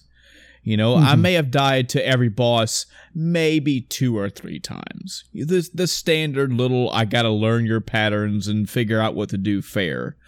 Going through the terrains and the areas, rarely did I die maybe the occasional pitfall, maybe the occasional, okay, I got overzealous and let myself take too much damage, and then that fucking one enemy got a lucky hit off. But usually it was to bosses. I was trekking through that game fairly confidently and not easily, as in the game was easy, but I was just having an easy time with it. Until the shit started hitting the walls, and it was like, fuck. So it might have been only like 30 or 40 hours into the game before that first wall of difficulty hit. And I have over 100 hours in this game. That game did something to me. How did I get myself so hooked on that type of difficulty that I kept going? I don't know. Because there's not many times in games that I do that, aside from the Souls games, obviously. But, again, just eye-opening thinking of that. Again, even if I took idle time off of there, you could half that. I still feel like I made the first 20 or 30 hours, no problem. And then spent 20, 30 hours, like, man, there were times where I got to this area, I would get home from work, I'd do a couple things, and then get to this point. And play this point all the way until it was bedtime. Went to sleep.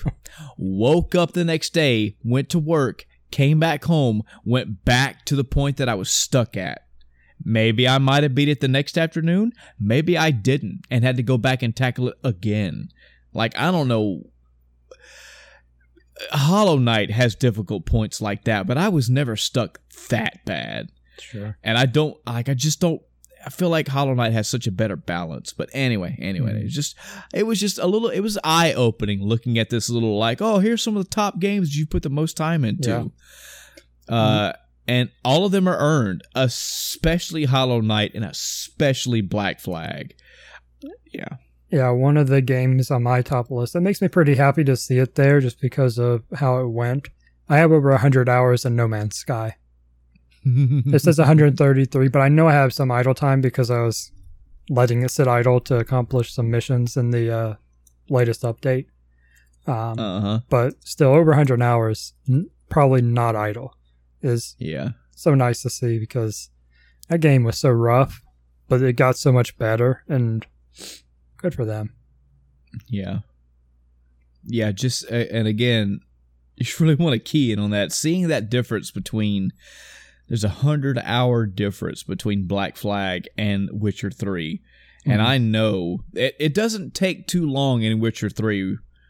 Probably the first 10 or 15 hours, once continents and cities and towns and all that shit, when the worlds really start to open up, you see exactly how huge this shit is.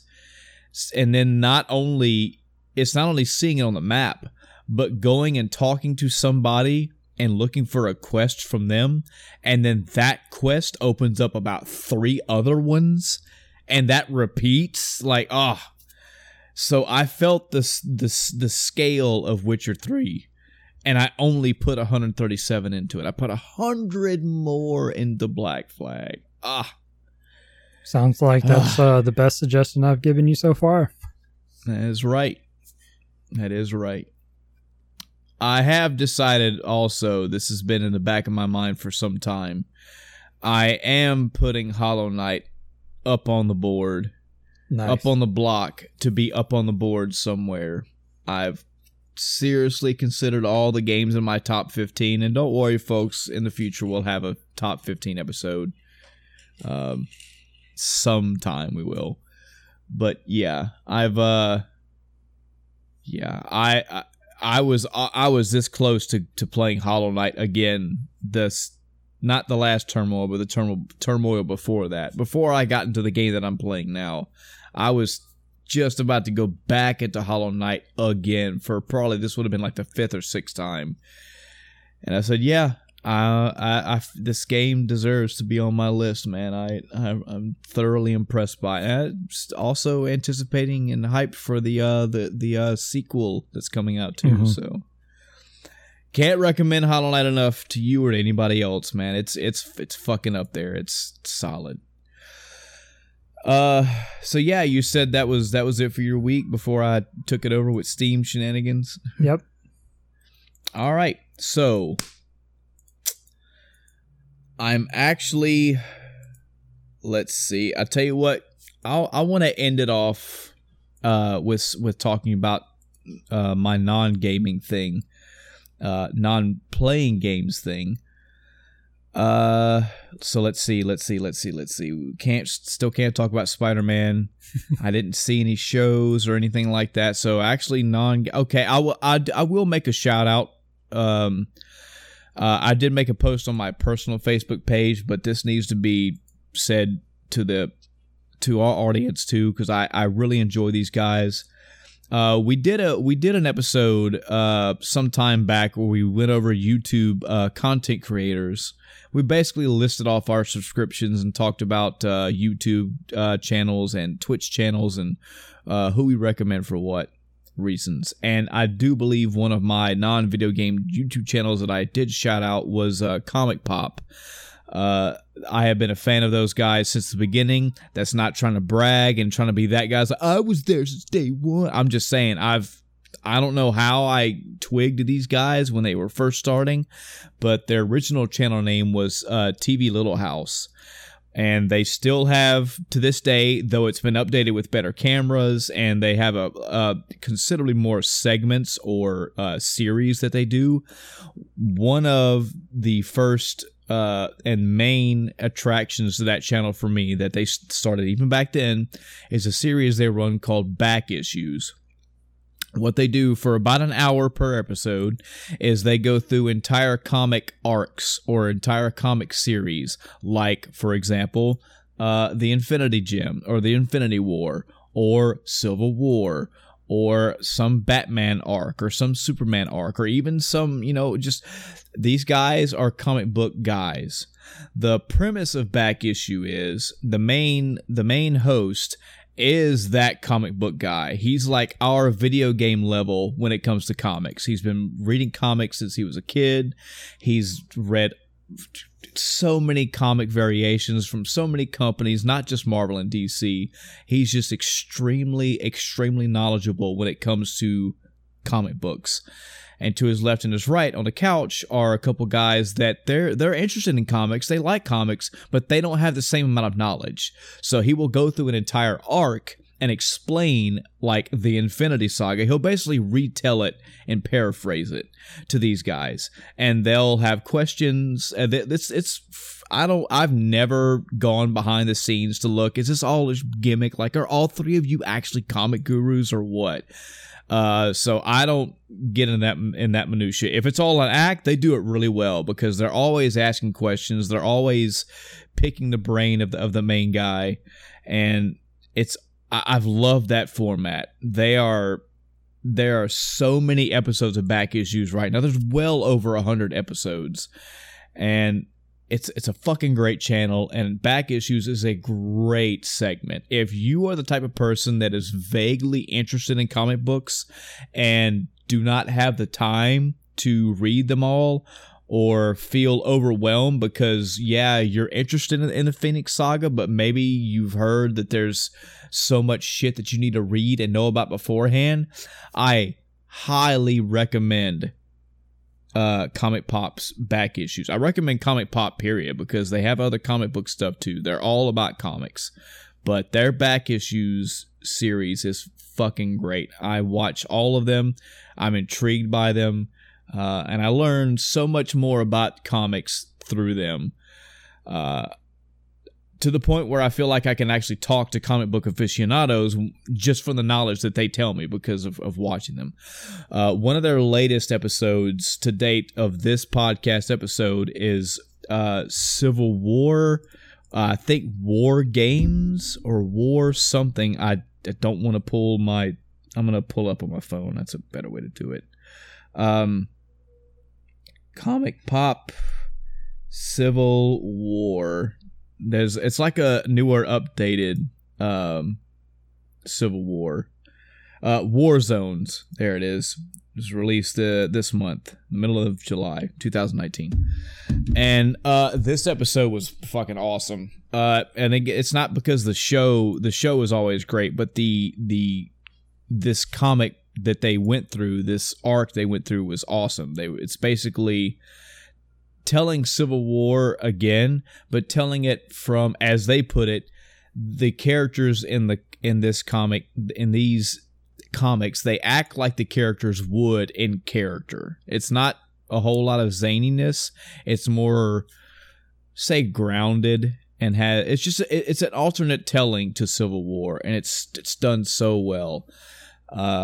I don't really want to tell you anything about it because I'd rather you, if what I'm telling you sounds vaguely interesting, go check out Comic Pop's channel. Go check out their Back Issues channel. If anything, go find this episode, Civil War War Zones, and sit down for an hour and let them tell you a story. And once you see this, that's basically what Back Issues is. So you can go through the entire laundry list of their Back Issues episodes and go, oh, Old Man Logan. I've always had an interest in what is Old Man Logan? What's that's about? They have an episode where they go through Old Man Logan and tell you about it. It's really, really well done, well produced.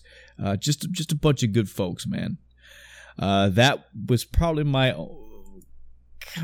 that's really my only non-gaming thing. Gaming, I have been playing 2 separate games, one of which is a remake, so to speak. Talked about it last episode, Blaster Master Zero, I think I did. Okay. Yeah. Still playing through that, in case anybody missed the last episode. This is basically it's a remaster, a remake, retelling, so to speak, of Blaster Master for the Nintendo. And yeah, done pretty well. I believe this game was originally released on the Nintendo eShop or something like that.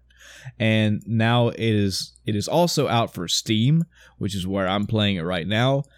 And this has kind of been one of my midway games, kind of one of my, if I do want to take a break from the original game I'm playing, or if I just feel like playing something different for a bit. There are many times in my life where I'm kind of working on multiple games at one time.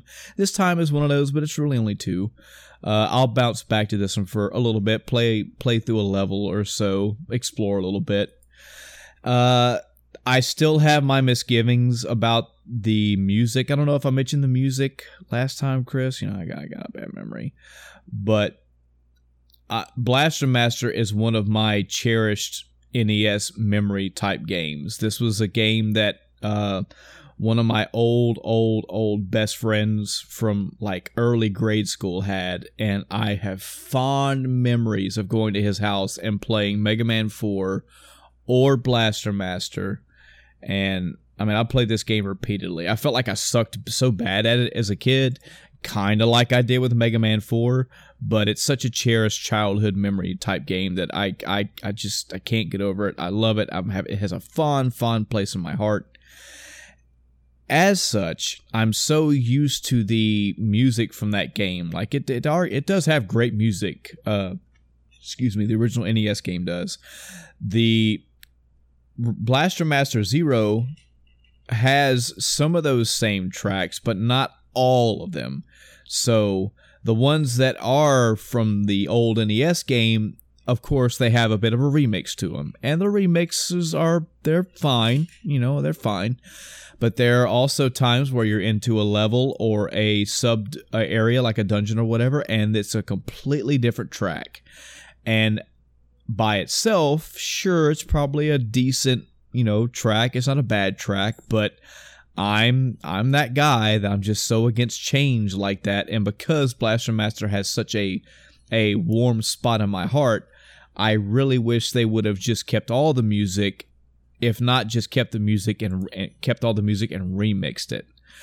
To the point where I was trying to find a mod for the game that would let me mod the original music back into it. I couldn't find it. I don't think one exists right now. And then I went into the music files of the actual game itself, but they are coded and designed a specific way, and I don't feel like editing all those, doing all that shit for an entire soundtrack. So it's that's just a personal thing, audience. Okay, don't take that as a negative. It's not. There's nothing wrong with the music in the game. The music's not bad. It's just I was kind of hoping there was a way to put that old shit back in. There are many games that have done that recently, and I wish this one would pick up the trend. Maybe in a future patch, I'll get that.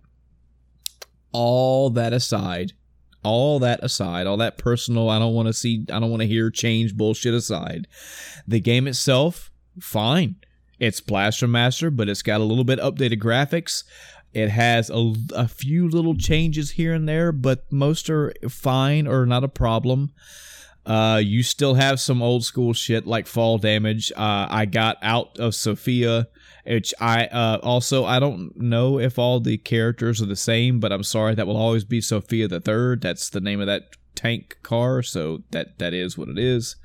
I got out of Sophia and climbed down a ladder, and I was like, let's try this out. And I don't know, maybe 6 or 7 characters above on the ladder, and I jumped off the ladder and died. I said, oh, yep, fall damage is still there, and it's still to a crazy level. Your character cannot fall from more than, say about 3 times their height. If they do, they're dead. If you fall from a little bit lower than that, you're going to take severe damage. They didn't back off of that. Hey, I'm fine with that because I'm used to that. I could see that being a problem for people that have never played a Blaster Master game. I get it. But for me, they kept that in. Okay, sure, whatever. A quality of life thing, though, that I can see where people may not like this. If I could see where Puritans would not like this, but I fucking love it, and I will always love stuff like this. I feel like I'm allowed to say I love this because I come from that age of shit being stupid hard for no reason. So you go through a level, you go through a sub area, and well, let's back up a bit. For those that don't know and haven't played Blaster Master, there are 2 types of combat in this game. Either one being the main overworld, where it is a 2D side-scrolling platformer. However, you're in a tank, so your tank rolls around, you can jump fairly high, and as you go throughout the game, you should be getting upgrades to Sophia that will let you jump higher, or even climb walls, or let you drive underwater. Your wheels turn into like water jets, so you can swim around essentially in your tank underwater. Yada yada yada. Your tank gets upgraded. The parts of the game where the action, so to speak, takes place, the main core, the main story, the main gameplay action takes place, you actually have to get out of your tank, and now you're a little bitty teeny tiny character walking around with a little bitty pew gun, and you go into caves and subterranean levels, and that's typically where you will find upgrades to your weapons, your little character's weapons, or you'll find dungeons that have bosses and will let you get power-ups for Sophia / will let you progress the game. And so, yeah, that's the 2 main gameplays. So I'm playing through, and I'm going through a main dungeon area, and I know how most of the early levels are laid out. I knew that this was going to be a boss area, and sure it was. But right before the boss, there was a save station. I was like, oh, fuck yes. Thank you. I would have killed for that when I was a kid. And I say that across multiple games. Oh, yeah. I'm going to have a brief fucking vent right here, right now. And I'm pretty sure Chris would agree with this. There are so many games from back in that 80s, 90s time frame that were designed to be hard, and it was so dumb to me. Now, there is a large school of classic gamers that love that because they love that challenge. When you tell them you have 2 hit points, 2 lives, 1 continue, and beat this super difficult fucking platformer with just that, they love that. They get tickled by that. I enjoy the challenge, but start everything all the way over from the beginning sucks. When you are making it through and you die and you go, oh, let me go back through again all the shit that I have memorized again over and over to get back to this level just so I can essentially practice this hard ass jump or this hard ass fight. Oh, I died again. Start the whole game over. I'm sorry. I grew up in that time frame and I can tell you, from my opinion, that shit sucked. So when you look at a game like Blaster Master Zero that says, hey, we'll give you a little save right here. We'll give you a little bit of edge. Mm-hmm. They could have added lives right there. I wouldn't have cared. They could have added continues. It wouldn't have mattered. I have a save point now. So now I don't have to go through all that shit all over again. I got up to here. I progressed up to here. I made it here. Now this is where more hardship, like this, I get it. This is a big discussion, a big to do, and yada yada, difficulty and draw and interest. I get all that. There are so many games that I cannot think of, let alone list right now from the NES, SNES, Genesis area, mainly the NES era, where it's like I really wish they would have given me more lives or given me more continues or given me some checkpoints that were just a little bit merciful. Because, yeah, it's great when you beat a game like that, but man, it's like it's fucking monotonous at a point, you know? And then I was justified for all this in my mid to late 20s when I was discovered, and I'm still fucking discovering this today. It's shocking how many games did this. All these games that are doing this bullshit do it because they're based off of arcade games whose sole purpose is to kill you and keep you coming back because it takes money to come back. Yep. Oh my God. This game is quote-unquote difficult. This game gives you 2 hit points, 2 lives, 1 continue. You die, start the game over, because it's based off the mentality of an arcade system. Well, thankfully, except for the games that choose to be difficult like that, most games have been like, we don't do that shit no more. You have checkpoints in the level, and you'll have a save point when, right here. Thank you. To the game designers that put that shit in, thank you. I am happy. I'm happy that you do. So yeah, I went to that first boss area, man. I had that save point, and I was like, wow, this is great. This is great. I think I'm somewhere in the 3rd level right now. I forget. There are actually save points scattered throughout the actual overworld too. So I just found me a point. I found me a part somewhere and made a save and went back to the other game, or was done for the night or whatever. But yeah, enjoying that game. If I would recommend it if you've ever heard of Blaster Master and said, but you said, maybe the NES is not for me. I wouldn't agree with that, but I can understand. Blaster Master Zero does a good job of recreating that feel. I still prefer the original music, and a lot of the other stuff that was in the NES version is also in this too. I've noticed like some of the sound effects are still there. Most of the power-ups and all that stuff it's all still there. Your main character, your little walk around on two legs character, you can upgrade his weapon, and it's actually pretty interesting how they did this one. In Blaster Master for the NES, you basically the more upgrades you got to your weapon, it would make your shots go further, and then it would power them up, I believe. I think then it started making the bullets go in like a wave pattern until it became this. I think when you had it max power, it was like this rainbow colored DNA shaped like quick powerful shot that would stream and go across the screen. It would do a shit ton of damage. You also have your standard bomb, which is another attack, and those are based off of currency. In this version, once you power it up to a certain point, it basically has about 4 or 5 different weapon choices that you can pick from. So your shots get longer, your shots get longer, your shots get longer. Okay, now there's like 5 shot styles that you can pick from. Which one do you want? Do you want this wave? Do you want like a less powerful but really fast shooting rapid fire gun? Yada yada yada. That's pretty cool. The penalty though is that if you get hit, you lose your powers.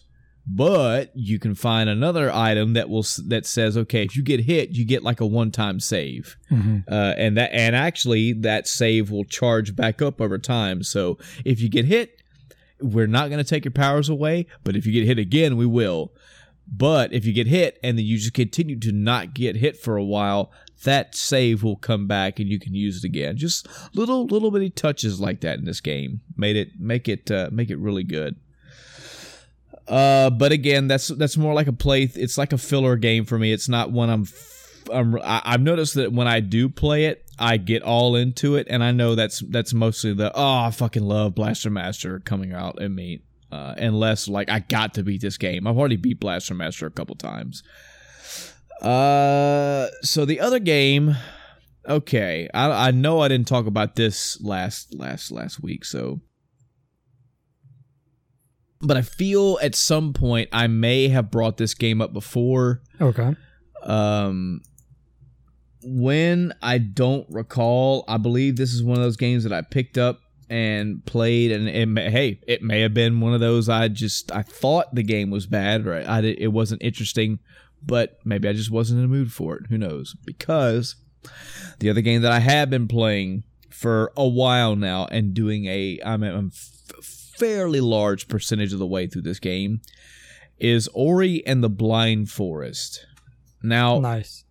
I do remember E3 this year, there was an Ori and the Blind Forest sequel announced, and I do remember saying that, yeah, I played the first one and I wasn't interested, I didn't draw my attention, whatever. So I'm not that interested in the sequel. I can tell you now, I'm fairly interested in the sequel. I'm gonna to the point, Chris, I'm going to have to go back and watch that Ori and the Blind Forest 2 trailer or a world premiere and see what I can see. Because now I feel like I have a very large, firm grasp on the concepts of Ori and the Blind Forest. So now you're invested. Exactly. Now when I see new mechanics or see old returning mechanics, I'll have more interest. So, yeah. Why this one, I don't know. The day that I picked this one to play, I had already tramped through about probably 4 or 5 of the games, just trying to figure out which one I want to fall onto. I think I even pulled up my backlog list and looked through it, and it was just like, I just don't know. I don't know what I'm in the mood for. So I'll just keep genre bouncing till I find one. I saw Ori, and I mean, I knew that Ori and the Blind Forest was also a Metroidvania style game, so I was like, maybe I'm in the mood for a Metroidvania. Typically, I always am, so sure, why not? I opted to not continue wherever I was. I figured that enough time had passed, I should just go ahead and start a new file, so I did. I erased where I was, and I don't feel I was too far into it anyway. And I started playing, and I have been playing that ever since. It's got to be it's probably a day or two after last recording, so definitely a week at least. This game is a Metroidvania, so I'm liking it. I'm trying to think of some good highlight points that I can talk about without spoiling anything. There's not really a lot to spoil. There is a story to this game. Heartwarming at points, yes, and yeah, the story, honestly, as good as it is not the reason why I'm playing this game. It's not the reason why I'm continuing to play this game. But if you want a story, it's there. The style of storytelling that they do is, it's different to me. It's interesting. It's basically when you go to new areas, they'll put a couple little lines of text on the screen. And then you'll end up playing for hours and hours on end, and you'll unlock a new area, or you go to this, story specific area, and as you're just walking through doing your thing, some more text will pop across the screen. The story itself it's not direct and in your face. It's more, it's more like storytelling and story weaving. So it is what it is. The story is not why I'm playing this game, though. There is good platforming in this game. There is exploration. There's a map system. There is an abilities upgrading system. There is beautiful graphics. I mean, everybody has talked about how beautiful Ori and the Blind Forest is. Go ahead. Real quick, are you playing the original or definitive edition? Definitive edition. Okay. Yes. And I feel like I have I did not look at the differences when I bought this game. I bought this game like a year or two ago, and I just picked the best version. It said definitive edition had extra shit in it, so I picked that one. I'm assuming that there are extra areas into it, because I feel like there's an area that I just ran through that definitely feels like a additional area. It seems like an area that just has some more story, more content in it that was not part of the main go-to. Felt side questy-ish, we'll put it that way. Sure. And yeah, it wasn't. I haven't taken notes on this, man. I've just been playing it, and it feels good. So some things to talk about. So there are big hub areas, though it's not. Just think of Castlevania Symphony of the Night. Think of games in this Metroidvania style.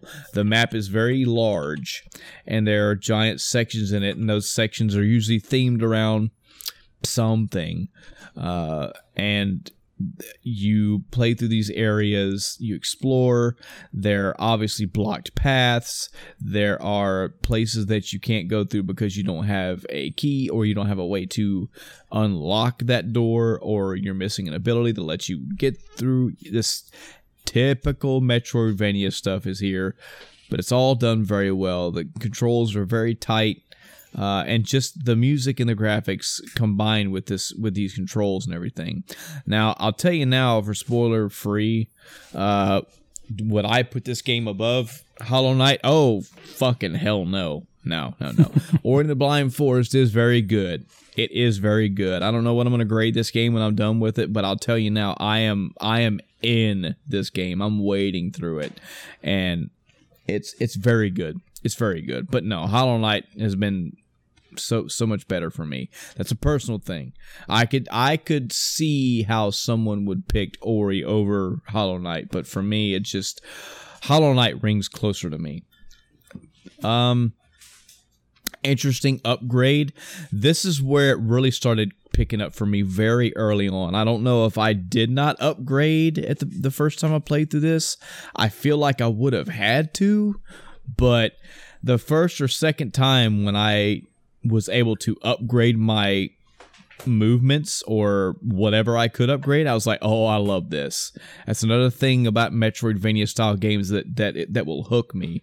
If there are upgrades that I can acquire over time, like upgrading abilities, I mean, come on, that's Metroid right there. That's Metroid through and through. You can find a double jump. You can find a wall grab. You can find all this stuff. Love it. So yeah, you've got, so Ori has attacks, and you can upgrade those attacks over time. So you could attack faster. Your attacks can do more damage. You will throw out multiple, say, bullets as opposed to just one. There's also like maneuverability. You can, throughout the world, you can also find upgrades as well. They're like almost just like in Metroid, man, where you find the double jump. You can find the double jump in here. I'm such a sucker for that stuff. Even though I have done it multiple times across multiple titles, I love the idea of exploring an area as far as you can, and you know there's stuff over there, but you can't get to it. And then you get into the room, and you unlock it's like, hey, now you can jump twice. Oh, and now it's like, well, now I can go all over the place. Oh yeah, it's just a big old sucker for that. Yeah, in any platformer, getting a double jump is just a game changer. Yep. And I mean, that's just one movement ability that you can get. There are other ones like an air dash and all kind of stuff. So I'm going to talk about a negative. And this is going to sound eerily familiar. This is something, so I talked about the messenger earlier a little bit, where I started hitting a wall, and it was a wall that I will say the wall in messenger was not as difficult as, well, okay. It was as difficult, but probably not as punishing as, say, what it was a spiritual successor to, which was Ninja Gaiden style games from the NES era. Ninja Gaiden in the NES was punishing. You know, you died enough, you go all the way back to start. At least the messenger had checkpoints. It just so happened that those checkpoints became very long, and oh man. So I feel almost the same thing started happening here in Ori, where I was not just skipping through because it was super easy, just going through at a good pace. Just going through it, I was figuring out where to go, figuring out where these abilities are that I needed were, finding keys, finding new upgrades, yada yada yada. And I started getting into this new area, and I was getting stuck because there was damn near pixel perfect precision jumping required, and avoiding spikes, and doing this and doing that, and it became super fucking difficult for what felt like an entire day. I have gotten past that area now, and I have gone at least through another area or two. But man, there was definitely a difficulty spike, a hard difficulty spike about 8-9 levels in. So I would say that maybe there's a little bit of a pacing issue. I don't mind difficulty ramping up, but I am not a fan of, okay, now fucking do this shit. And it just throws you off completely. I believe that I'm about to go into, if not the final area, it's got to be close to the end of the game. Given the story and given where I'm about to go into, I have done that typical thing that I do in all these Metroidvania games, though there's no really set time when I do it. I'm going back through basically all the old levels and using all my new abilities to find upgrades, find power-ups, find life extensions, all that stuff. This is something else that I love to do in these games. I love when your character has all these upgrades and you're like, now it's time to go sweep everywhere. Find all those little hidden places that I couldn't get to, or get to those places I couldn't get to because now I have everything unlocked. I have seen an huge increase in my abilities now. Oh, well, in my stats. Mainly my health. I mean, my magic. I forget what the actual Ori term is for health, for magic, but that, and like I have almost tripled my lifespan from finding all these upgrades. This begs the question to me, okay, well, if I had just done the go find everything earlier, maybe that would have made that difficult area easier. I think maybe it would have. It would have gave me some more life, at least, where I could have more chances of getting through it. But I feel it was more of a technical difficulty than I could cheese it difficulty. But in any event, I'm sweeping through almost the entirety of the map, and the entire map of Ori is fairly large. Again, comparing it to Hollow Knight, I feel Hollow Knight may be a little bit bigger, just a little bit more.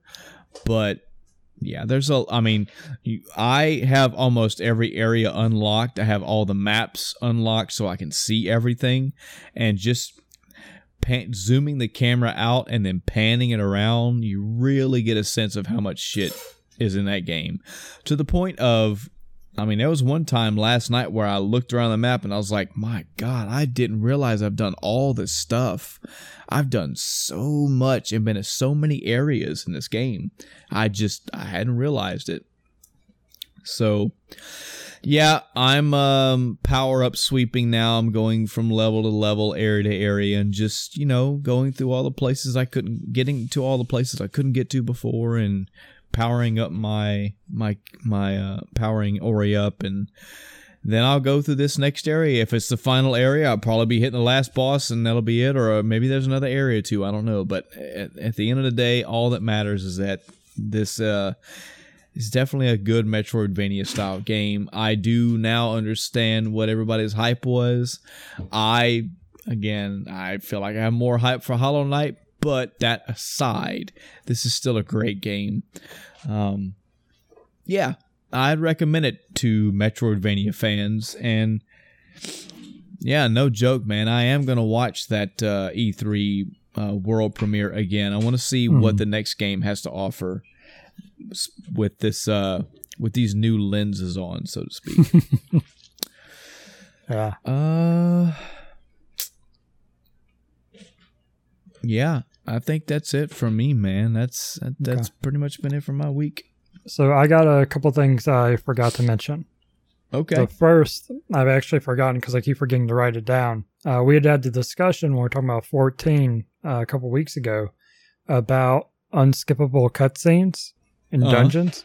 Mm-hmm. So that applies to main scenario dungeons only. Gotcha. That's why I hadn't seen it, because I hadn't gotten any of those yet at that point. I'd only done trials and, some of the leveling stuff, which was typically lower level stuff. So I wasn't doing the actual main scenario roulette. Yeah. It clearly says in the description, cutscenes cannot be skipped. Right. But it's the only one that does that. So Makes that sense. Mystery is now solved. We can mark that off the list of questions we've had unanswered. The other thing I forgot to talk about was I actually, so I started playing Dancer on Tuesday, and I was using keyboard, but I had mentioned that I wanted to look at the controller. So Tuesday, I had this thought, I was like, I don't want to switch, mid-session and in the middle of what I'm doing. So yesterday, I actually, what was that day? Whatever day. Wednesday, maybe. The days blur together at this point. But the next day, I ended up setting up the controller. Took me a bit to adjust the tiles with the way it's laid out for the controller. The controller controls, whatever you want to call it, the little tiles. And I really like the movement. Like I said before, double analog stick movement is always great to have in comparison to trying to walk around with WASD and the mouse for camera work. But the actual using abilities and whatnot, it's taking some getting used to.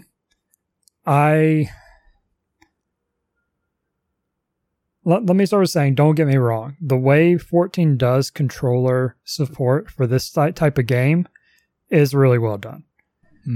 It's a good idea, a good way of dividing it out into button combinations that will get you to where you want to go. My issue is that once you reach the higher levels, that's not enough. So then you're switching between sets, for other abilities. Like the way I divide it up for Dancer is my main set I'm usually on, it has my single target attacks on it, while set 2 has my multi-target attacks on it. And I still have some overflow with the rest of them. Even splitting off the 4 for multi, I still have other abilities that I don't have space for. So it's taking some getting used to when basically switching between sets, and even sometimes going from right trigger to left trigger, on the first set. Even that alone, I'm like, wait, okay, I have to mentally stop and think, press the left trigger now, press that. Okay, now switch back to my attacks, which are, right trigger, ABXY, which is one of the most natural, attack layouts, if you will, for me personally anyway. So anytime I have to deviate from that, it's a little more awkward. But I'm getting used to it, and I've been using it exclusively for actual combat and stuff. I'll switch over for certain things, like I was in the Gold Saucer earlier doing the little rail shooting game in the event they have randomly in the round, whatever it is, round square, round... Gold Saucer? What is it? In the Gold Saucer, yeah. I'm trying to think of the zone. It's round something. But with the analog, it's so imprecise. I'm like, all right, I just pick up my mouse and I'm like, all right, click, click, click, click, done, Mm-hmm. instead of dragging the cursor across the screen with the analog. It's kind of that whole, mouse and keyboard are better for FPS than analog for reasons like that, But for MMO, just button presses. It totally makes sense, and it's not bad.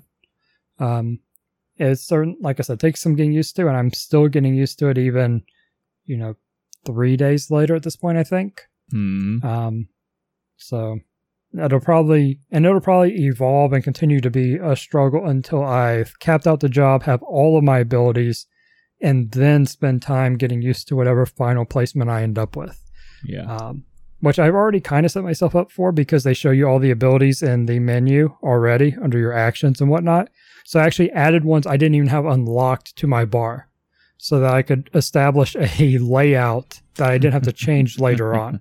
Yeah. I'm trying to save myself the trouble down the road. Yeah, that's what I did, man. I took screenshots of all my layouts on all the screens. That way, whenever I had to, I could just redo them again. It was also important for me to do that because, as I mentioned before, I made 6 total characters. So whenever it came time to match all the stuff up, that I don't know if there's a way to do it now, but there wasn't really a way to transfer or copy screen layouts from one character to another. So I just took screenshots and then matched everything up after the fact.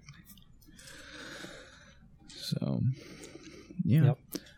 So on to the last thing of my week-ish before we get to the big announcement for In a Time Cast. So I've still been watching through SGDQ 2019, and oh man, Chris, the damn Pokemon Crystal by Kazar. Kazaron, I believe is how his name was said. My God, that has been one of the most entertaining runs I've seen so far. His commentary, the audience participation, the announcers' participation and commentary. This was 3.5 hours of Pokemon Crystal, a game that I have never played. And it was super entertaining. They met 7 total goals in this one game. They were making little incentives in the middle of the run. It was so entertaining. I was having such a good time watching that one. There are a few other ones here and there that were fun, and I mean, like I said, seen most of GDQ stuff, so it's all whatever. But this run right here in particular was fucking great. Everybody was laughing and having such a good time. Yeah. I don't know if you recall this run, but yeah, this one's maybe you might want to go back and give this one another watch. I'll go back and watch it. In case you didn't know, or in case you skipped over it, it was so fun, so good. Yeah, I think I watched part of it, but I've seen a lot of Pokemon runs, so it was one of those I was like, I'll go do something else, or it was less important than something else I was watching. I don't remember, or it was at a time where I was, streaming or playing 14 or who knows. But I'll go back and watch it. Yeah, this one is definitely worth a focus. So far, this has been my favorite run of SGDQ 2019. I'm currently on the Legend of Zelda: Link Between Worlds. So all in total, I've got about 45 more shows to watch. So I've already seen a couple races here and there. Seen some incentive runs. They ran through Command and Conquer Red Alert 3, and they met the incentive to watch all the cutscenes, and they were dying laughing. And yeah, it was pretty funny. My God, the Resident Evil 2 remake run, where he was like, yeah, so everybody picked between Leon and Claire, and everybody picked Claire, so here we go, and you're about to find out why this sucks. And apparently the RNG in Claire's scenario is so bad, he kept getting like fucking chomped by zombies left and right, and he's like, it's Claire, everyone. It's like, you wanted this. So oh man, watching somebody go through Titanfall again and just having Titanfall 2 on display was awesome. The 2-controller 1 run that I saw was for Mario. It wasn't Mario Sunshine. No, it was a quick one. Oh man, I can't believe I've forgotten which one that is. Sonic. Oh, God. So it was Sonic Adventure DX, and I was like, hell yeah, I'll watch fucking two players, 1 controller. But all they did was the Big the Cat's campaign. I was like, that sucks. But they did it, so whatever. It's fine. It's fine. Oh man. Blindfolded Punch Out for the Wii. When they kept describing, they were like, you folks, you don't understand. This game is already super difficult as it is. 1 false dodge, 1 false swing, 1 incorrect punch, and it ends the entire run. Not just the fight, the run. This man is doing this blindfolded. I was like, man, wow. And he did. And it was so funny seeing how he was having more trouble navigating between the menus sometimes than the fights. Like he couldn't, he was blindfolded trying to use the sounds of him putting the icon on the screen and moving left to right. It was very, very funny. Very funny. Like looking over the list now, trying to think if there's any other ones. I think some PBs were met on a couple games. Can't recall if any world records have been made, but yeah, all in all, I'm still enjoying it, man. Just I was really impressed by that Pokemon Crystal run, and it's the game itself was fun and entertaining. The runner was fun, entertaining. The couch was entertaining. The commentary all around the board was entertaining. The audience was engaging. People making donations and getting all the shit that was getting read was great. Just yeah. It's going to be hard to top that one for me this year, but I know there's a relay race in here. I know it's coming, and I'll get to it. So, yeah, good stuff. So, turning the entire dial from 11 down to probably a 1. It's time to make a fairly large announcement here regarding the End of Time cast. So, Chris and I had a discussion last episode, and I mean, I say a discussion. It was mainly me, and it's mainly gonna be me. For lack of a better way to put it, this episode 99 itself is probably going to be the last episode of End of Time cast for some time anyway. I'm gonna put on the table that we are putting the End of Time cast on a hiatus. At a minimum, a hiatus with no set date or time of when we'll be back recording.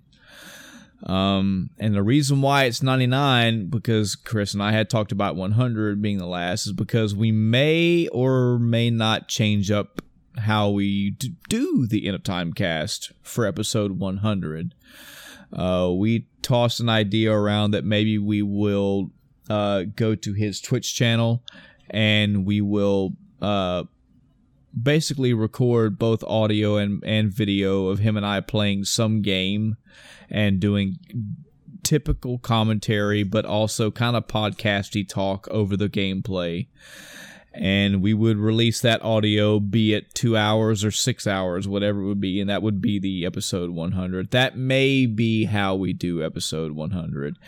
It could be 3 years from now before we ever record again, and it's just coming back to this format and just starting kind of fresh. Who knows? For the audience that's wondering why, I will tell you now. It's 90% me.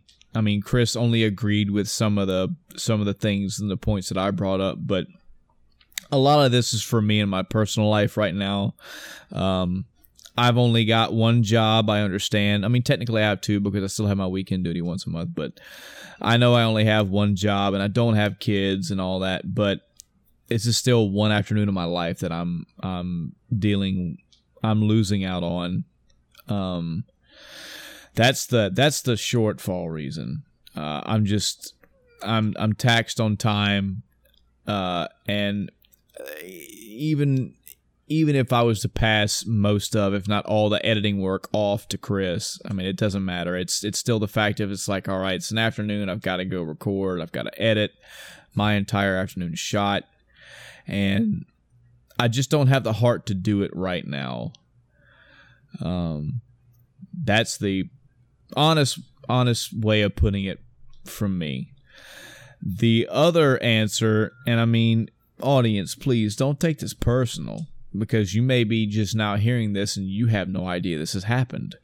But one of the reasons why I set out to do this years ago, and I say me and Adam started this together, but one of the driving forces that made me hype myself up to doing it was the fact of putting these episodes out there, doing this podcast, putting these episodes out there for the world to hear, and having, it's not the popularity aspect that I'm talking about, do not misunderstand, it's the feedback aspect. Because it's one thing for me and Chris, or me, Chris and Adam, or me, Chris and a guest, whatever, to just talk back and forth about video games. And we can do that. We can continue to do that. No problem. We're not hurting for content. But it's another thing entirely when there's 267,000 people trying to talk to us about games. It's another thing entirely when you have an audience of people that is like, yeah, let me tell you my opinions on Destiny 2. Let me tell you my experiences with Shadow of the Colossus. Let me tell you why I think Final Fantasy VII is the best Final Fantasy of all time. Let me tell you why I think Twisted Metal 3 is way better than Twisted Metal 2. So on and so forth. It's the discussion that I was looking for. And I'm saying this on this recording in the middle of July of 2019. We have like almost no fan base.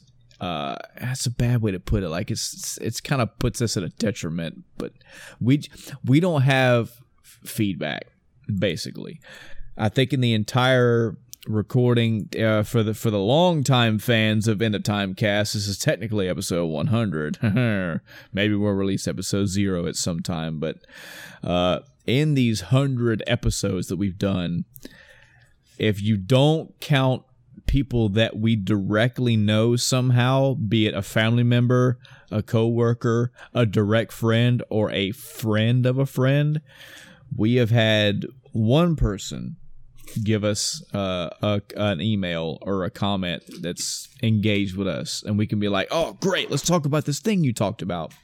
Couldn't tell you that person's name, sadly, and I couldn't tell you what episode they were on, but we brought up their email or comment and it got discussed. And that's the stuff that I was looking for. That was the drive for me. And it just hasn't been there. Could be for many reasons. Hey, man, maybe I'm boring. It could be. Maybe. But I really think a lot of it has to do with we just either I and Adam, neither I and Adam, nor I and Chris, nor the three of us together, we don't have money to do the next proper thing for this podcast, which is to fund it.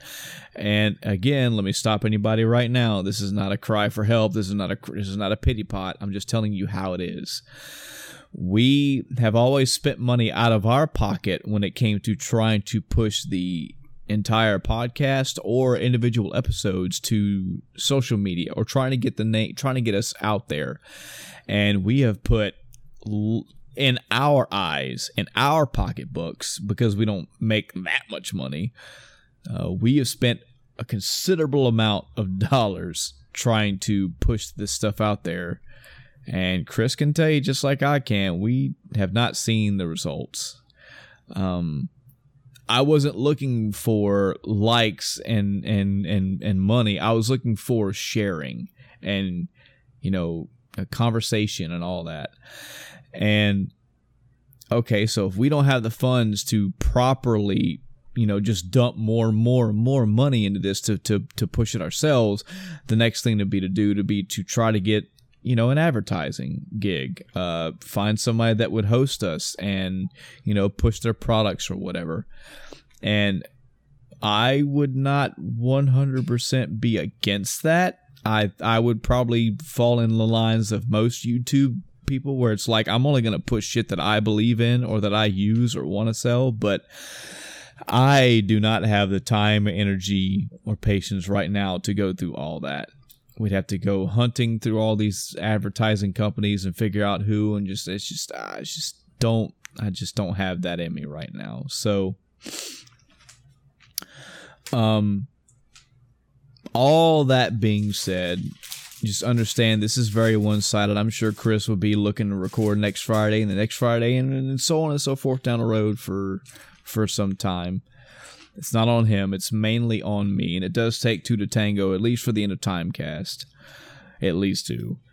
So, as of this episode, we've been doing this for a long time in our eyes anyway. This is technically the 100th episode. That's 100 episodes. That's well over 300 something hours of recording. Well over that. And as of this episode, we're just going to put the End of Time cast on hold for a while. I cannot promise you it'll ever be back, so who knows? Maybe this will be the end of it. I can't say that, maybe we'll be under a different format, and maybe it'll be under a different name.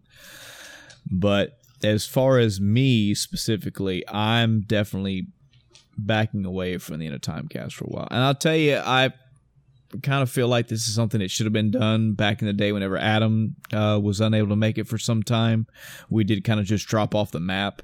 I always felt bad about that, but this time it's me dropping off the map, and I definitely wanted to put the word out there and make it known properly. This will kind of be summarized in the post itself too, but mainly the people have to have heard of the episode to hear all this. Realize I've rambled about this for a good bit now, Chris. If you have any thoughts or commentary on this, or whatever. Nah, I think you covered it. Yeah. So I don't know, man. It's hard to say, and I'm not gonna say goodbye. I'm not gonna say that you have reached the end of time, because I don't know. I just know that I can't even mentally put a time frame on it. I'm not going to tell our audience, hey, in like 3 months, episode 100 will be here. I can't even say within 3 years. I don't know. It's going to take something for me to want to start doing this again. I think if we had like an overpour of people just start emailing at the End of Time cast and be like, hey man, my email box starts dinging away. It's like, hey, you guys should just like come back, man. We want, well, here we are. maybe. But right now, for the foreseeable near/long future, yeah, I'm just gonna put it on hiatus for a while. So, yeah, nothing else to really say on that, man. I feel like I've said my piece on it. That being said, what are your thoughts on this specifically, audience? You know, what do you think about the End of Time cast going away for a while? What do you think about going away, period? Do you care? Are you hearing this? You're like, man, I made it 99 episodes and this is it? Oh, hell no. Well, you know, let us know. Give your feedback, maybe opinions, maybe options that maybe Chris and I haven't thought of that you'd like to weigh. I mean, I tell you, we had tossed around the idea of doing some live stuff, but that wasn't even in my mind at all until he brought it up. So it's something to think about, something to consider.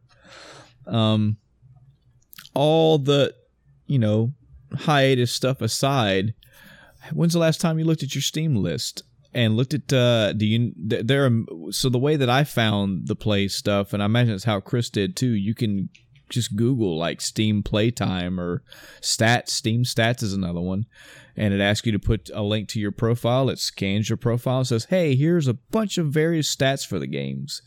Have you ever done that? If you didn't, you should go check it out. See, you might, like me, be surprised at the results you'll find. Have you been playing Final Fantasy 14? Are you interested? Just like I said last time, I will push this game all the time, man. 14 is a great game to pick up on. It's very easy to get into. It's very good at easing you into it as well. Any of this gaming news we talked about? What do you think about the Steam Switch Lite? The Steam Switch Lite. There we go. That's the one. Oh, man. What about the Steam Switch Lite? Are you interested in getting a Steam Switch Lite? I know I am, because that'd be nice to play games like to have all my Steam games on a Switch to play portable. Yeah, anything that we talked about in this episode, anything at all that you would like to comment on and email us about or talk to us about. We'd love to hear from you, obviously. And there will still be many ways to get a hold of us in a time. You will still be able to email us at endoftimecast@gmail.com. That's endoftimecast@gmail.com. No funny numbers in there. Just spell it just like you heard it. You will still be able to go to our Facebook page. Just go to Facebook and search for End of Time Cast. It'll take you to our Facebook page. Episodes, all the posts we had will still be in there. It'll still be a way for you to message us. You'll still be able to go to Twitter. The End of Time Cast Twitter page will still be there. Mainly because all this stuff doesn't cost anything, and it's not really hurt.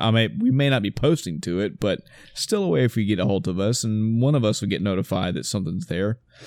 What else? The SoundCloud page. I believe SoundCloud only charges you to upload. I don't think it charges you once the stuff is already there.